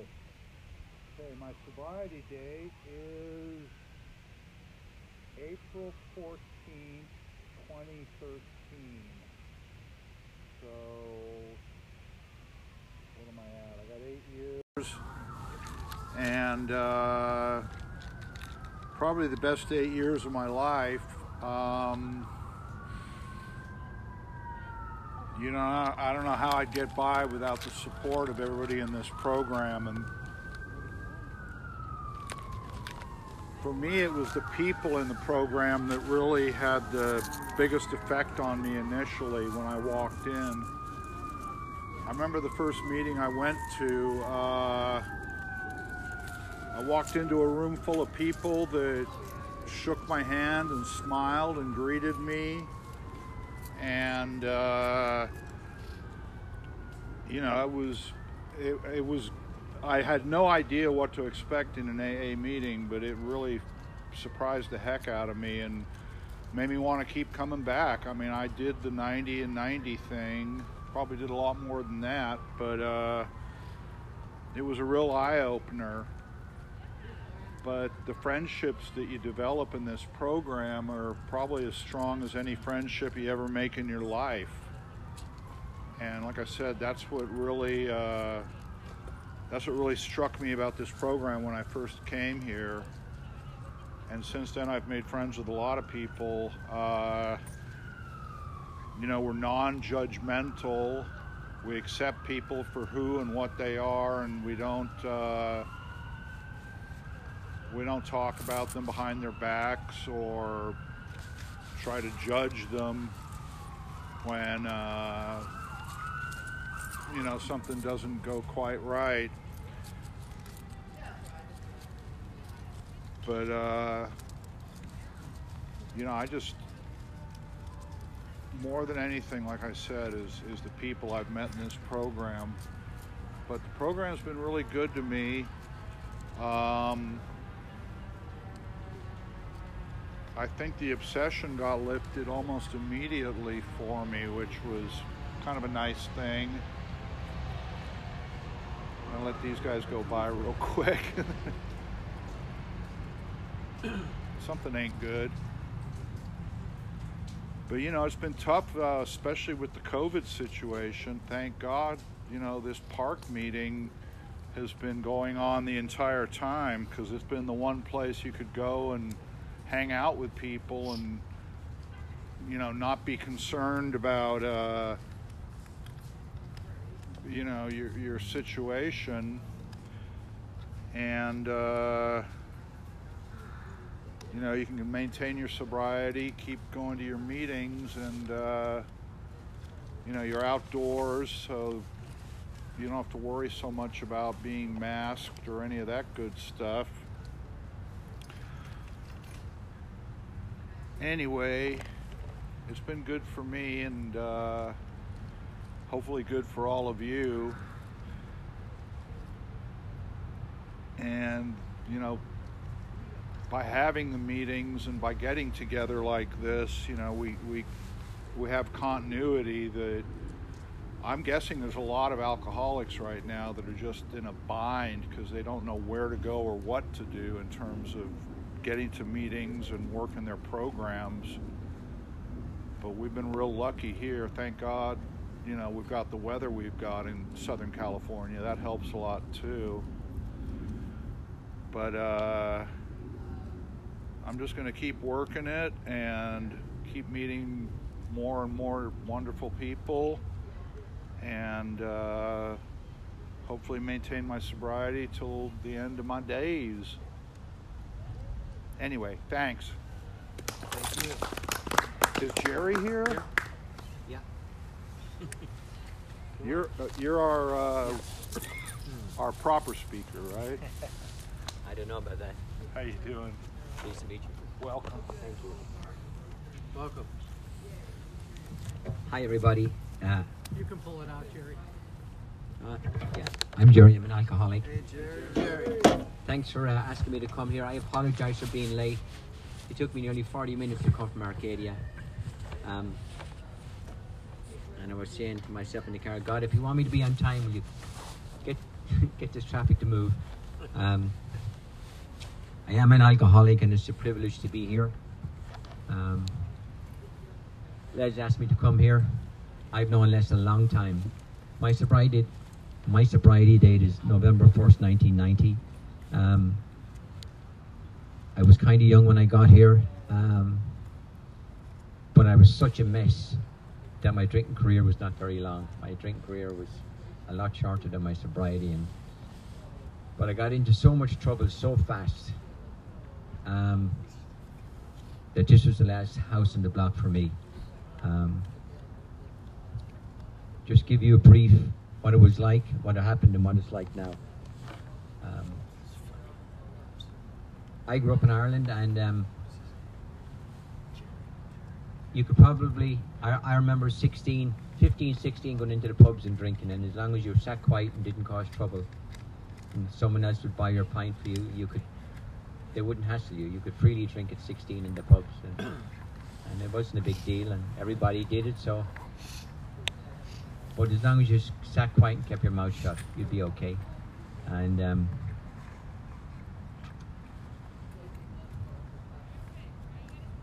you know, the very first time I took a drink, the very first time I was drunk, I crossed that line. That's why I had such a short drinking career, because I was an alcoholic from the word go. There was no, it took me years and years, it took me minutes, and until the day I got sober, I drank alcoholically. I drank every single day. And towards the very end, it was miserable. I didn't go to sleep and I didn't wake up. I passed out and I came to. I was such a bad drunk. When I was a kid, I dreamed of having a job. And this is the gospel truth. I dreamed of having a job in the sport and the profession I was in. And I got that job because I was good at what I did. And I got the job that I dreamed about as a kid, but I was such a bad alcoholic that I pissed it away. And I couldn't believe I got the job, and I couldn't believe I was pissing it away, and I couldn't help myself. And I was a kid at the time, and you know, if I only had a chance to go back, but we can't go back, and I wouldn't want to go back because I've earned this seat here. I've done every stupid thing I've done in life to earn this seat, and you know, I'm going to hold on to it. I had some great jobs in Ireland and England, and pissed them all away. Jobs that guys, most of us alcoholics are very gifted guys, otherwise we couldn't have survived the destruction we did to ourselves, and that's why, you know, I think we are a gifted bunch. But I got good jobs because I was good at what I did, but I couldn't help myself. I was just so self-destructive, and so by the time I was, I think 21 or 22, I left. I went from Ireland to England, and I left England, and I'd gotten 2 DUIs in England. It was 4 or 5 I was out drinking one night, and I crashed a car and I nearly killed everyone in it, and I got my second DUI, and they put me off the road for 3 years in England. So they said you cannot get behind the steering wheel for 3 years. So, and the occupation I had at the time, I couldn't afford to pay a driver, and I couldn't afford not to be able to drive. So I remember I came to LA on vacation, and I thought, that's it, I'm going home and I'm going to sell everything. So I literally went home and I sold everything, and then I spent the summer in Canada, and I sneaked down across the border in Buffalo illegally and into the United States, and my first 6 months in this country was just a blur, because this is where I go from being a bad drunk to being a really bad alcoholic, drinking alcoholically every day. I wasn't living, I was just working to survive. And you get to a stage where no matter how much you drink, you can't get drunk and you can't kill the pain, but you keep doing it and doing it. And you get up every morning and you swear, I'm not going to do this again. I am not going to do this to myself again. And 10 o'clock in the morning after I'd finished work, I was doing the same thing again and again and again. And the consequences were getting worse. Getting to a stage where, you know, I had a laundry list of shit. I was illegal, I was nearly unemployable, I was dating a girl who was as crazy as I was. I had no car, no insurance, no money. Family didn't want to know me. And any other bad thing I'm leaving out I had. And I got to a stage where I knew I couldn't go on anymore. And I couldn't believe that I'd fallen this far. I really couldn't believe how could such a smart guy like me end up being a piss in the pants alcoholic? No one wanted to be around, and nobody wanted to give a job to, and nobody wanted to talk to. And that's what it took for me. I'd lost everything, and that's what it takes for someone like me to get sober. Because if I had a car or a house or something else left, I wouldn't have gotten sober. I would have went through that first. So I got down on my knees and I said, God, you know, you got to help me. You've got to help me. I can't do this anymore. And I went straight to it at the time. God, I sound old, but there was no internet, there was no cell phones. And I went to the Yellow Pages and I found an AA. And I called the number and they said there's a meeting in Pasadena on Foothill Boulevard. It's closed now a long time ago. So I went to that. The truth is, I went to go to the meeting and I was so embarrassed to think, what if somebody recognized me? Now the whole world knew I was a fucking idiot and a drunk and not the type of guy you'd bring back to a place the second time. And so I didn't go in because I was embarrassed that somebody might recognize me. So I went drinking again, and then the next night I went in, and for the first time in my life, I knew the very first day I got to AA that it was for me. Very first meeting, because guys told the truth, and I related to people who drank like me and behaved like me when they got drunk. And I thought, okay, I'm home. At last, I didn't know you guys, but I knew I wasn't alone. That was the main thing, and I knew I'd hope. And I stayed sober for about 10 days, and then I went back out, and I got very bad very fast. And that's when it scared the shit out of me. I knew it. If I don't kill myself, someone else is. I'm going to end up in jail. And I remember my sponsor Randy said to me, he said, Jerry, you are not going to look good in Folsom. You are not going to look good in Folsom, buddy, running around in a dress, because that scared the shit out of me. He said, you know, you do not want to go to jail. So, I went back to AA, beaten up this time. Literally, when the big book talks about incomprehensible demoralization, I nod my head because I know what it feels like and I know what it is. And 1st November 1990, I went to a meeting in Sierra Madre, and by the grace of God, I've been sober since. And but I'm leaving out a whole lot of drunkalog. I'm leaving out a whole lot of misery and pain and everything that it took for me to realize that I am an alcoholic. And I knew I was a bad drunk before. Before I ever came to this country, I knew I was a drunk, but I didn't know where to get help. But when I got here, I used to see it on TV, and I said, okay, someday I'll go there. And then the someday came. When I got here, I didn't know whether I felt worse inside or out. That's the best way I can describe it. I was bankrupt in every area of my life. I was a liar, I was a cheat, I was a thief. I was selfish. If there wasn't in it for me, I'm not helping you. And if I helped you, if I gave you 5, I wanted 10 back, at least. And the funny thing is, I wasn't raised like that. I have a brother and sister who don't need a program to behave themselves. I don't know why. They drink, but they don't drink like me. I don't know why, but I need a program, and I need it today as much as ever, because today I have the resources to really kill myself very fast.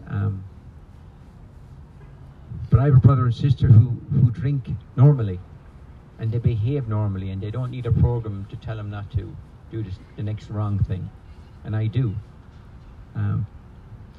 I got a sponsor. The most important thing, if anybody's out there new or kind of new, you got to get a sponsor, and you got to do the steps, whether you like it or not. If you don't do them this time, you'll come back in a couple of years' time, the shit beaten out of you, and then you will do 'em if you come back at all. If you, some guys don't make it back. So I got a sponsor, and he sat me down and he said, we're going to do the steps, and we're going to do step 1, and you're going to read the big book, the first 136 pages, and you're going to get to 12 and 12, and you're going to read the first step in that, and then you're going to write, and you're going to write, and you're going to write until you're sick of writing. And that's what we did. So we did the first step, and then we did the second step. We did the same thing, and he wouldn't rush it. And he said, you call me every night, 7:30, and I don't want to hear your bullshit. You couldn't find a quarter, or you couldn't find a phone. Just do it. Don't expect money off me. Don't, if you lie to me, I'm not working with you. He says, when you go to a meeting, he says, I don't want you taking up everybody's time whining about your ex-girlfriend and this and that and just going on and on and on. He says, these people take time out of their day to get sober and to be here. And that's why I think I have very little patience with people who ramble in meetings. It just drives me crazy, and sometimes I just, but, I've learned not to judge people in this program. And I'm so grateful to that man because he took me through the steps. We did the first 3, My life was uncontrollable. I had no control over it. Powerless over alcohol. I knew I was because, and I don't know why it is today, but I'm as sure today, after 31 years, as I was when I got sober, Halloween back when, that if I take one drink, I swear to God, I don't know where I'll end. And that's a sad state of affairs. I could end up anywhere. You'd probably be in jail, or killing some kid in my car. But when I take that first drink, and it's been a while since I've had a drink, but I know deep down to my inner core that I can't stop. I've tried every imaginable remedy: white wine, red wine, beer, light beer, dark beer, every effing beer, gin, tonic, scotch, rum. Can't stop. Once I start, I can't stop. There is no off button for me. And if you drink like me, I mean,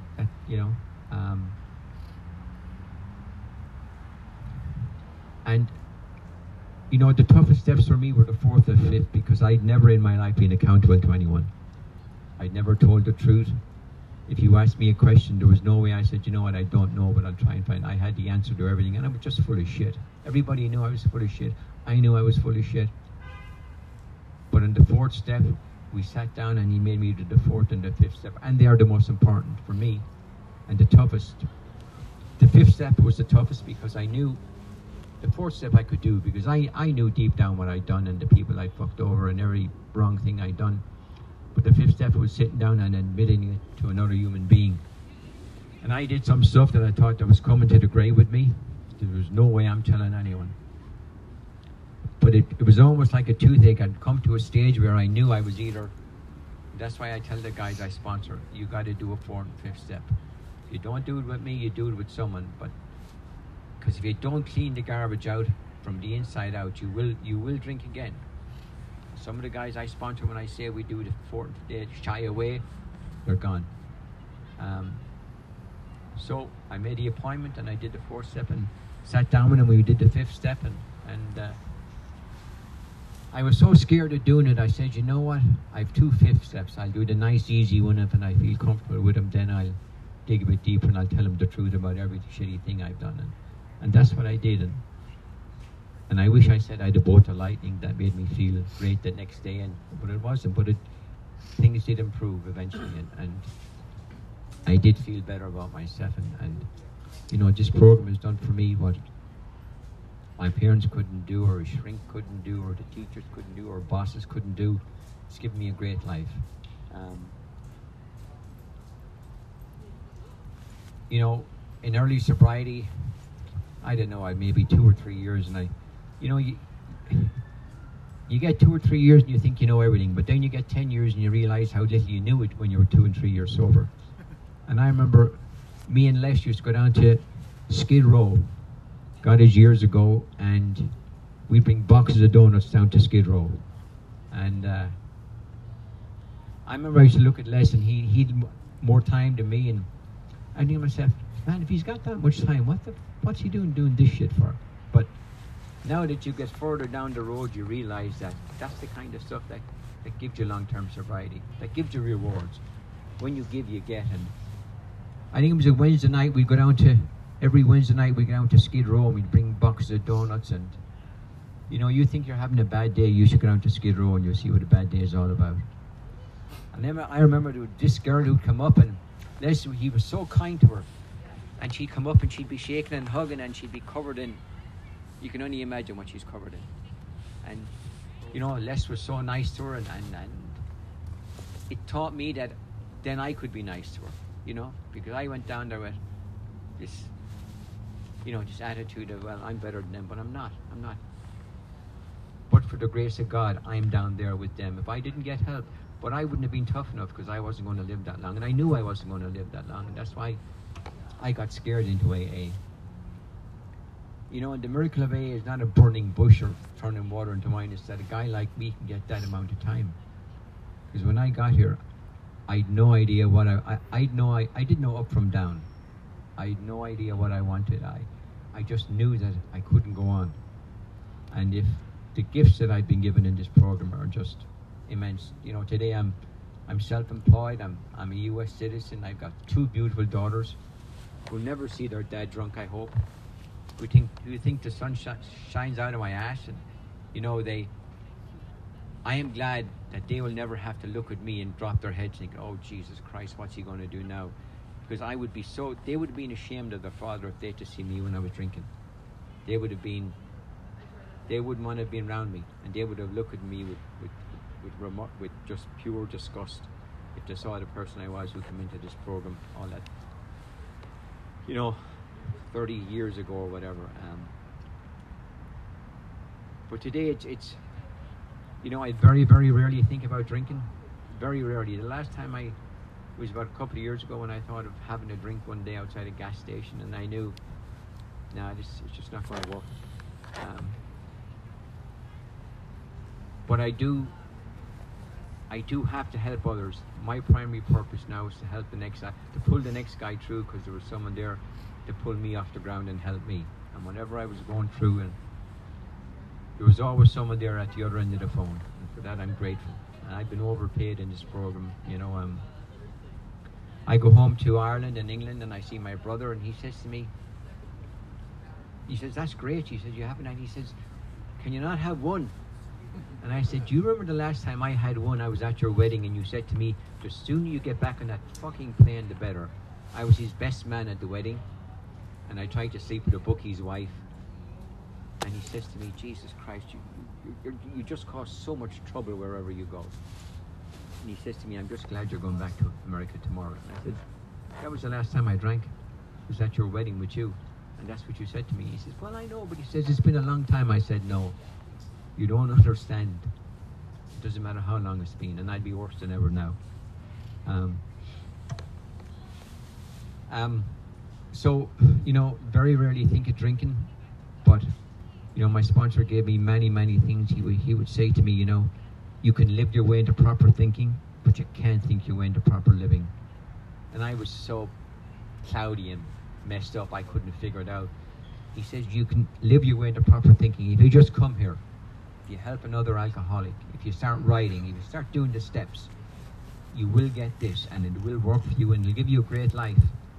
But you can sit at home all day and say, I'm going to do it tomorrow. You can't think your way into proper living. You got to live your way.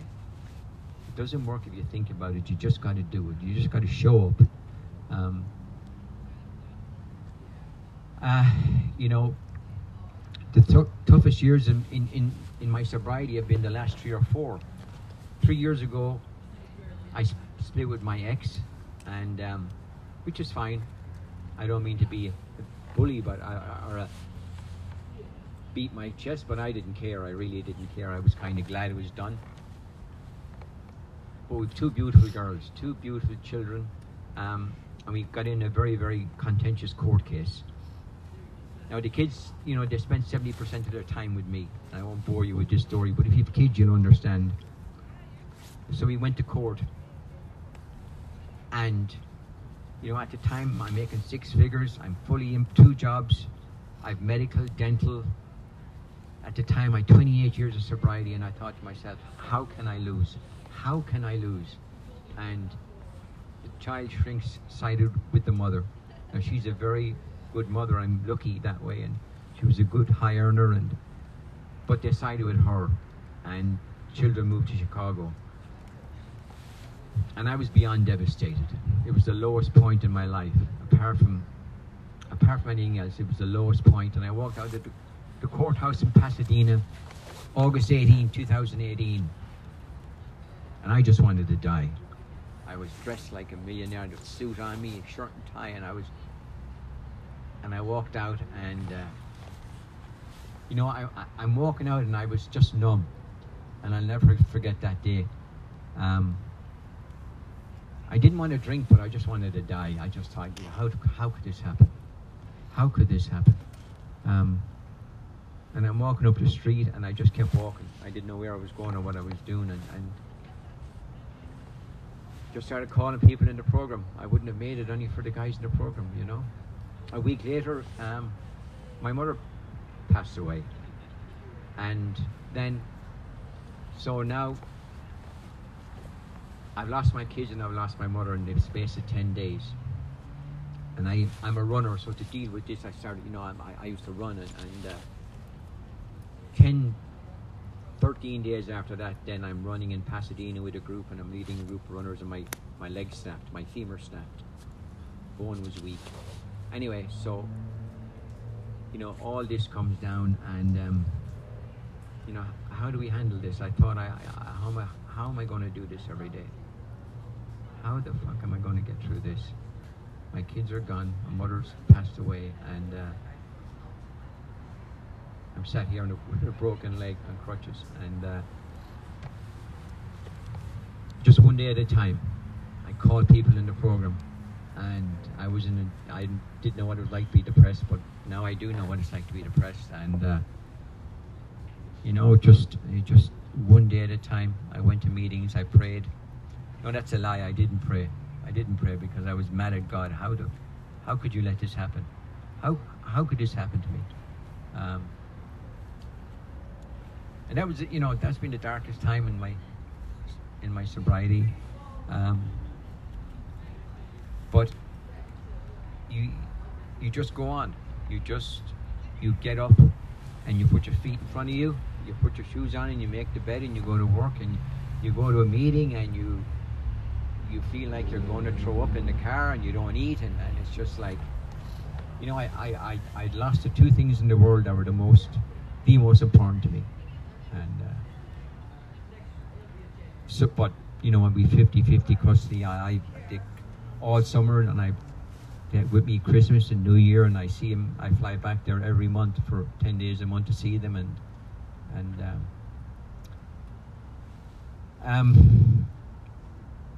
by the grace of God, I didn't drink. You know what? I didn't feel like drinking.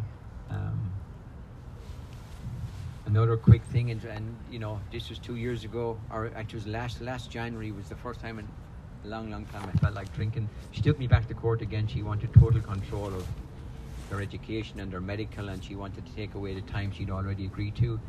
And I had to hire an attorney, and I had to write a massive check. Otherwise, I would have lost. And we went to court, and I kept everything I wanted to. But, I got to pray for that woman every day. Now, I wasn't perfect, I'll admit that. But, and it works. That's one of the major things that my sponsor told me was a resentment. He says, you got to get down on your knees, and you got to pray for her. God grant her health, happiness, and prosperity. And it works. If I can do it, you can do it, and it does work. That much I can promise you.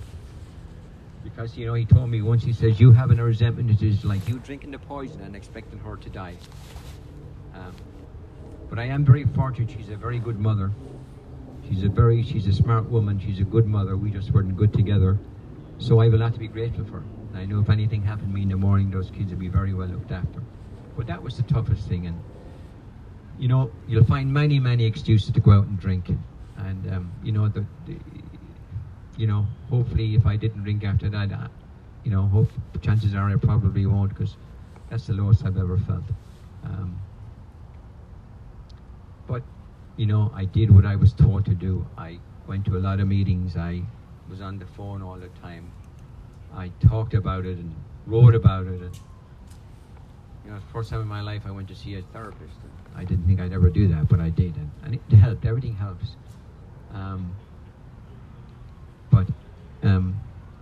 Boy, it brought me to my knees, and if it wasn't for this program, I wouldn't have made it. I have started praying again. It's slow. I lost a lot of faith. Sometimes I wish I had the strong faith I had when I first got sober, because when you first get sober, you're so desperate you'll pray to anything and it works. But then when you get a little bit of stuff back and shit happens, you get anyway. But the good thing is I do pray again, and I'm doing a lot more service work. I'm sponsoring more guys now than I ever have, and half of them don't stay sober, but that's okay. I'm sober, and I do the best I can.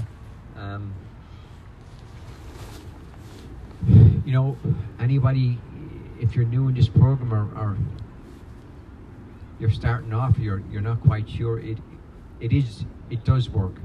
It really does work, and I don't know how it works or why it works. No one's in charge. It's amazing. Nobody's in charge. Nobody tells you what to do, and you know, nobody said to me, you know, how come you're late? Why were you late? You know, if someone said that to me when I first got sober, I would just turn around and walked out the door. But this thing does work. Nobody's in charge. Nobody says anything to you. Nobody says you got to put $1 in the, you know, you don't have to do anything. There are no rules, and it still works. And if it worked for me, it can work for you guys. But what it did for me, it taught me how to be disciplined and, you know, consistent. I started having a diary again, or a journal, and it really works. I mean, it's something I thought I'd never do again, but I've started doing it again, and it really works, because when you get the shit out of your head and put it down on paper, you go back a week later and think, oh my God, what was I thinking about? And most decisions now I will run by my sponsor, especially when it's got to do with my ex, because when you're in something with someone else and it's a little bit tumultuous, I have to ask for advice. My sponsor, he's been through the same thing, and he'll give me, he will put me right. Example was this summer, my little girl was here for the summer, and she had her 8th birthday party at my house, and my ex, somehow she got my daughter to say, could she come to the party? She was in LA at the time, from Chicago. And my first reaction was, are you effing kidding me? You want to, after the shit you pulled? But I called my sponsor. He says, you know what the right thing to do is. I called about 4 guys, and of course they all knew what they were going to say. It's not about you, you selfish prick. It's about the kids. Fucking shut up. What are you talking about? It's nothing got to do with you and her. It's about the girls. Is it good for the girls if their mother comes to the birthday party? And I said, yeah. Well, there's your answer. And he dropped the phone. So, but I left up to my own devices. I said, no way can you come. Why don't you go F yourself? You should. I said, yes, come. When she came, I offered her a seat, and I was polite, and I didn't want to, but it was not about me. Nothing's about me. It's all about them 2 little girls. And you know, you don't know, you know, having those 2 kids was the best thing that ever happened to me. It just taught me to be so unselfish. It changes you. Best thing I ever did.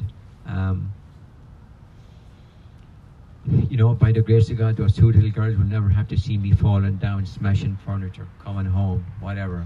You know, they're proud of their dad. The oldest one is she's 10 now, and the guys I sponsor call me, and she says, who's that on the phone? And I said, it's just someone I'm helping, a friend. And she says, you help a lot of people, Dad, don't you? You know, and that's something, you know, hopefully she'll remember, and it'll be a good example for her. Something that she can be proud of, not something that she'll shake her head and go, oh my God, here he comes again.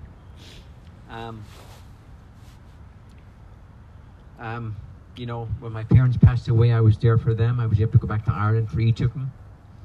I had the means to go back by then, and I would go back several times a year. And you know, my dad, we were never very close, but I knew he was not doing good.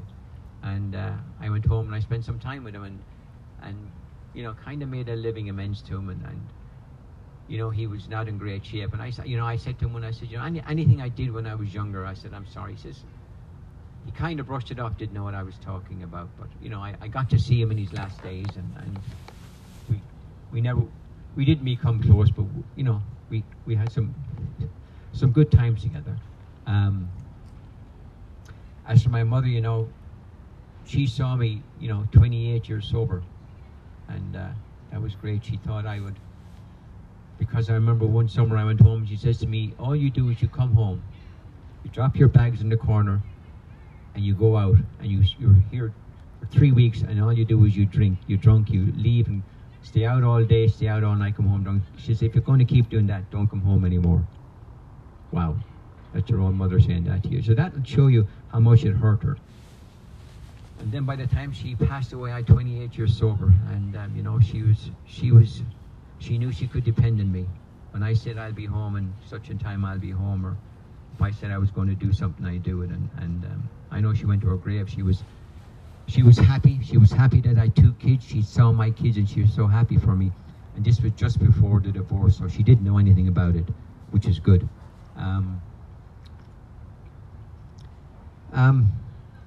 As I say, it's just a blessing to be here. If I thought that I would have stayed sober this amount of time, I might have done things differently.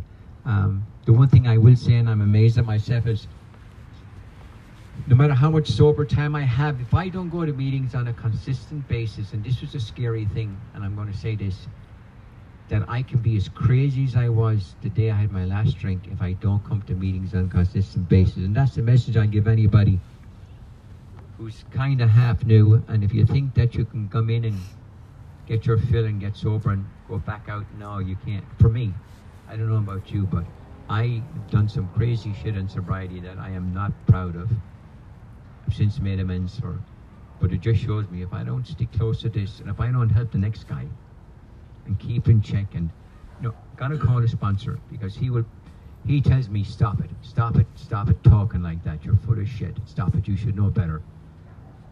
That's why I call him, because I know he'll give me the answer, the right answer, not the one I want to hear. And so the scary thing is that I can be as crazy as ever with X amount of years of sobriety. So I have to come to these meetings, and I have to help the next guy. You know, 2 or 3 meetings a week is good for me. The more, you know, the more meetings I go to, the better. I travel a lot. No matter where I go, I find a meeting. No excuse not to go to a meeting now. We all have these handheld computers. All you got to do, there's an app with the chair on it, you find a meeting. The phone will find your location, you find a meeting. So no excuse to anybody not to find a meeting. I'm going to Brazil in the new year, and I've already got a couple of meetings down there in Rio, English-speaking meetings. But the gift of AA is that I can travel to these places, you know. And like my world was so small when I got in here. It was so small. But today I'm a free man. I can go anywhere, do anything I want to do within reason. And you know, this program has given me the means to go on vacation for 3 weeks. And the thing about it is, I always say, oh, I'll go next year. Next year may never come. So I said, you know what? Fuck it. I'm going to book a flight. I have some friends down there say, come stay with me for free. So that's what I did. And that's the gift of AA, that it gives me these options that I'm not chained down anymore by. And I don't let anybody chain me down. And another guy said to me once, and great things are stuck in my head. He says, say what you mean, but don't be mean.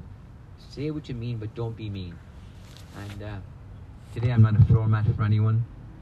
If anything, I kind of go the other side. If I feel at any time that someone's saying something to me, they're disrespecting me, I didn't come this far to have some asshole talk badly to me. And I know I shouldn't swear at the meetings, but you know, today I stick up for myself. I don't let anybody. That's not going to fly anymore. When I came here, I was a floor mat for the whole world, but today that's not going to fly, and I don't let it happen. You know, that's the self-respect and dignity we get back in this program, and so. I think I'm nearly out of time, and I'll finish with this. Thanks again for asking me to come here, and I apologize for being late on the freeway.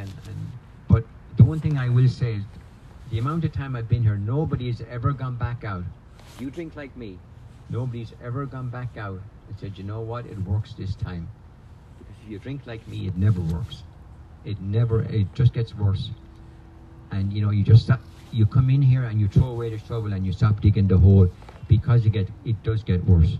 I've seen guys die. I've seen guys go into penitentiary, come out with AIDS. I've seen some horrible stories, and it does get worse. If you think if you think it can't, it does get worse. And by the grace of God, and I've been so blessed to get this program, because a lot of my friends have never gotten this program. A lot of my friends, you know. And I'll finish with this and just give you an example of what it's like. When I first got sober, there was a guy, we were in the same business, and he was driving a Porsche, black Porsche, never forget it, I just got here. And the number plate on the Porsche was 911 CAB. Those were his initials. And I went away and I worked on the East Coast for 15 years, and I came back. And this same guy got into terrible trouble. Drugs, alcohol, had sold his property, got divorced. And I swear to God, so I come back to LA and I'm driving down the street one day, and I'd heard he got into some bad shit or got in a lot of trouble. And I see this guy coming to work, and he's on a fucking skateboard. This, I swear to God. This was the same guy 15 years earlier who was driving the black Porsche, who had all the property. And he's down onto Baldwin, going into Santa Anita, and he's on a skateboard. And the guy was a household name 15 years ago. And he still can't get it. So that's what happened. And by the grace of God, if I keep doing what I'm doing, it won't happen to me. And it's just, so keep coming back. It doesn't get any better if you go back out there. People have done it many, many times, and nobody comes back looking better. They come back 6 to 8 months later, and it looks like they've been in a fight, and they just look older. You don't have to ask them a question. You just look at them, and you can tell they've been out. So thank you again, Les, for asking me to share, and thanks again, guys. Appreciate it.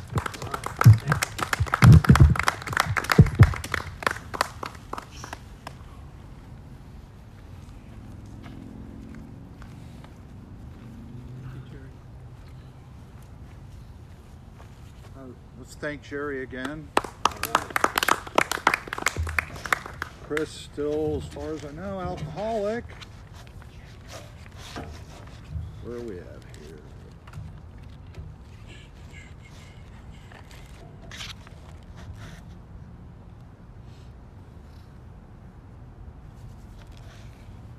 Okay, we need a volunteer to read the promises and pray us out.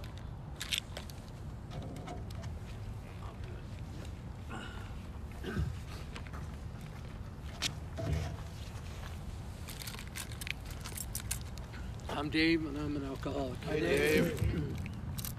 The promises: if we are painstaking about this phase of our development, we will be amazed before we're halfway through. We are going to know a new freedom and a new happiness. We will not regret the past nor wish to shut the door on it. We will comprehend the word serenity, and we will know peace. No matter how far down the scale we have gone, we will see how our experience can benefit others. That feeling of uselessness and self-pity will disappear. We will lose interest in selfish things and gain interest in our fellows. Self-seeking will slip away. Our whole attitude and outlook upon life will change. Fear of people and economic insecurity will leave us. We will intuitively know how to handle situations we choose to baffle us. We will suddenly realize that God is doing for us what we could not do for ourselves. Are these extravagant promises? No, we think not. They are being fulfilled among us, sometimes quickly, sometimes slowly. They will always materialize if we work for them. Now, after a moment of silence for the alcoholic who still suffers in and out of these rooms, and the innocent children caught in the crossfire, please join me in the Lord's Prayer.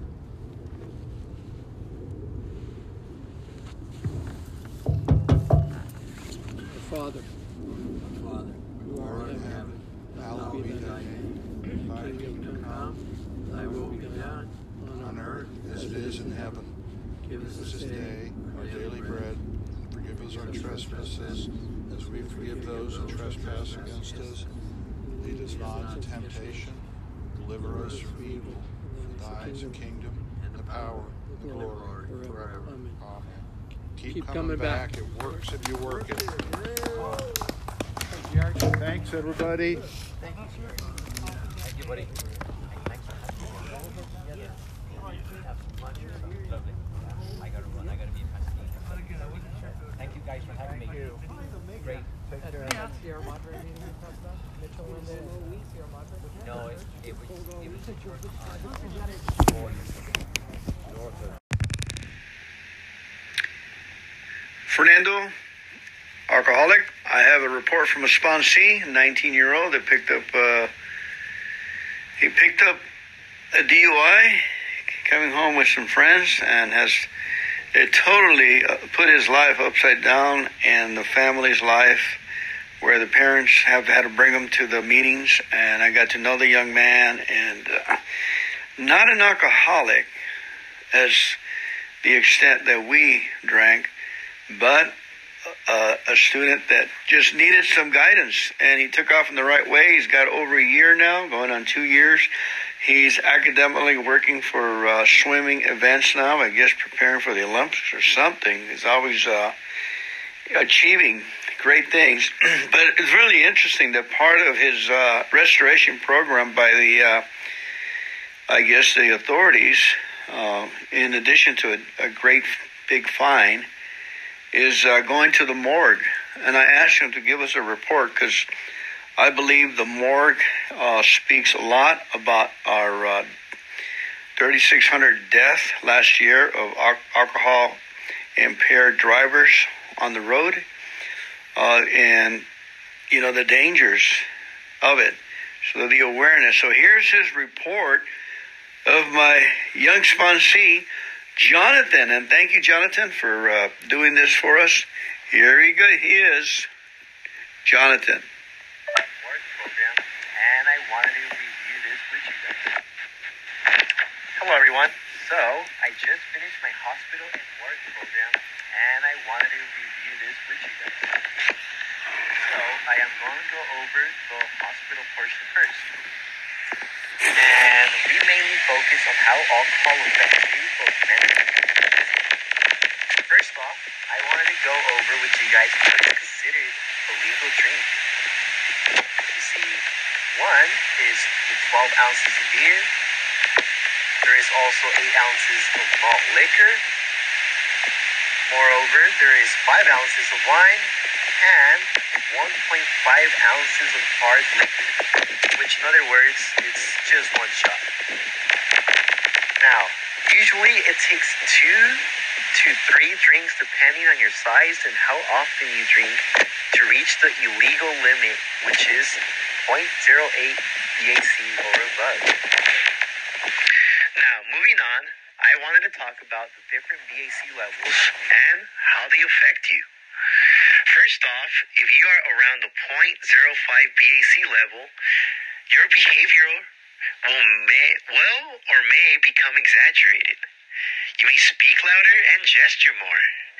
You may also begin to lose control of small muscles, like the ability to focus your eyes, so vision will become blurry.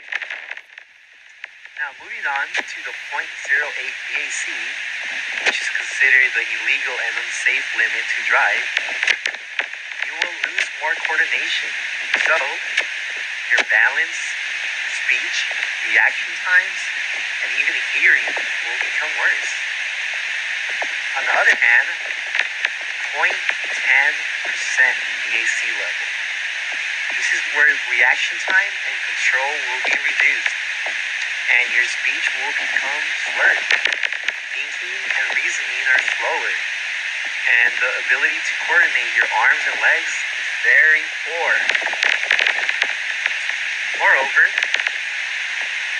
the 0.15 BAC, which is very high, and this is where you have much less control over your balance and voluntary movement. So walking and talking are difficult. You may fall and even hurt yourself. Now, on the other hand, once you reach the 0.20 to 0.29%, this is where you start feeling confusion, feel dazed, and disorientation is very common.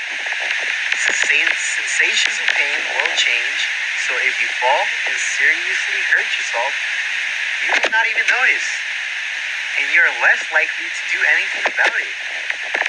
Nausea and vomiting are likely to occur, and the gag reflex will become impaired, which could cause choking and aspirating on vomit.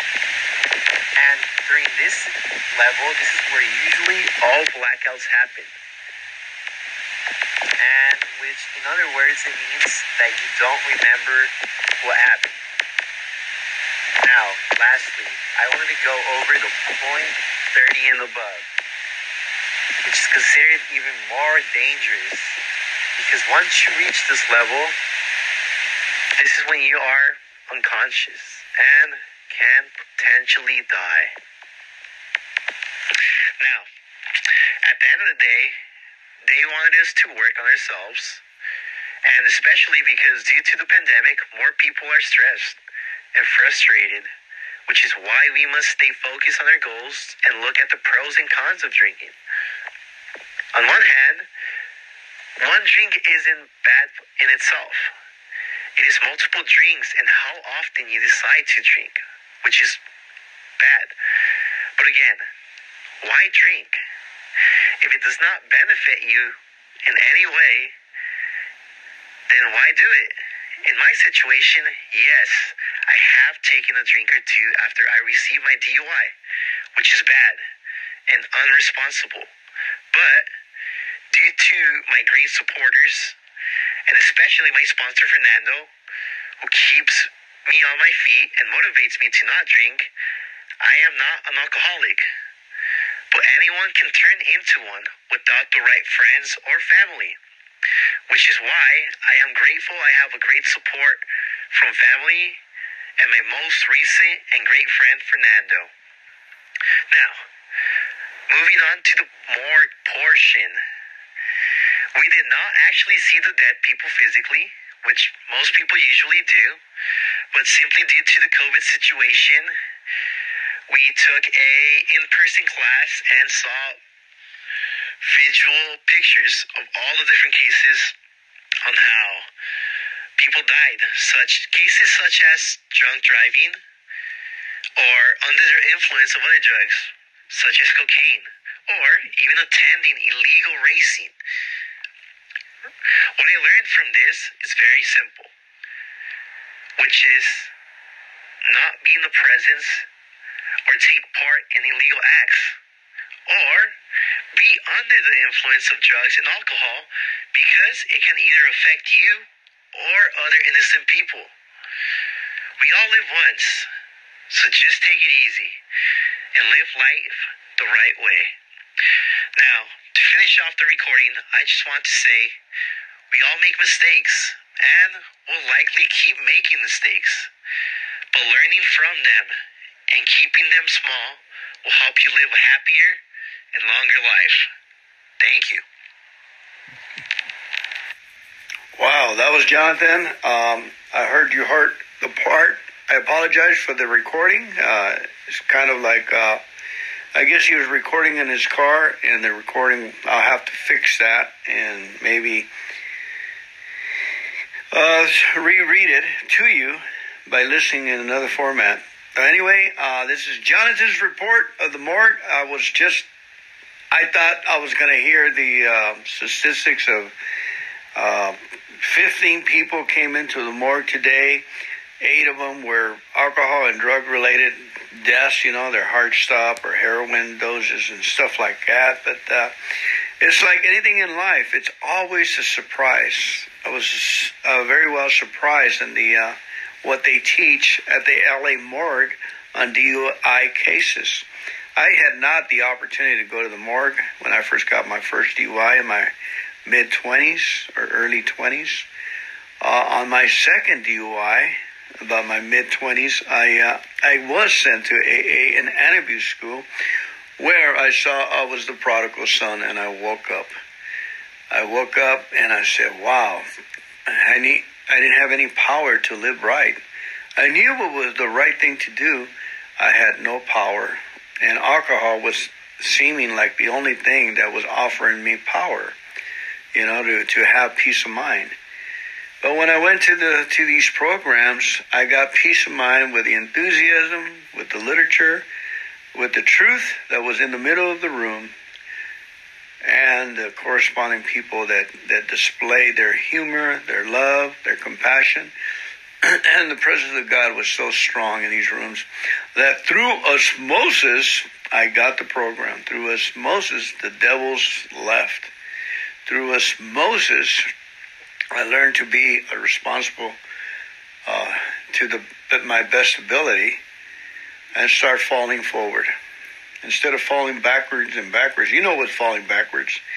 You get one DUI, you go 3 days forward, and you get to a fight, you get backed up again, then you go forward and back, trying to achieve your goals, trying to go back and forth. But once the doors were open, they're happy, joyous, and free. There was powers to achieve great things. Purchase a house, purchase cars, and hang on to them, and have stable relationships. Anyway, God bless you. May the Lord help us, our higher power individually, help us to be the person they called us to be. Take care.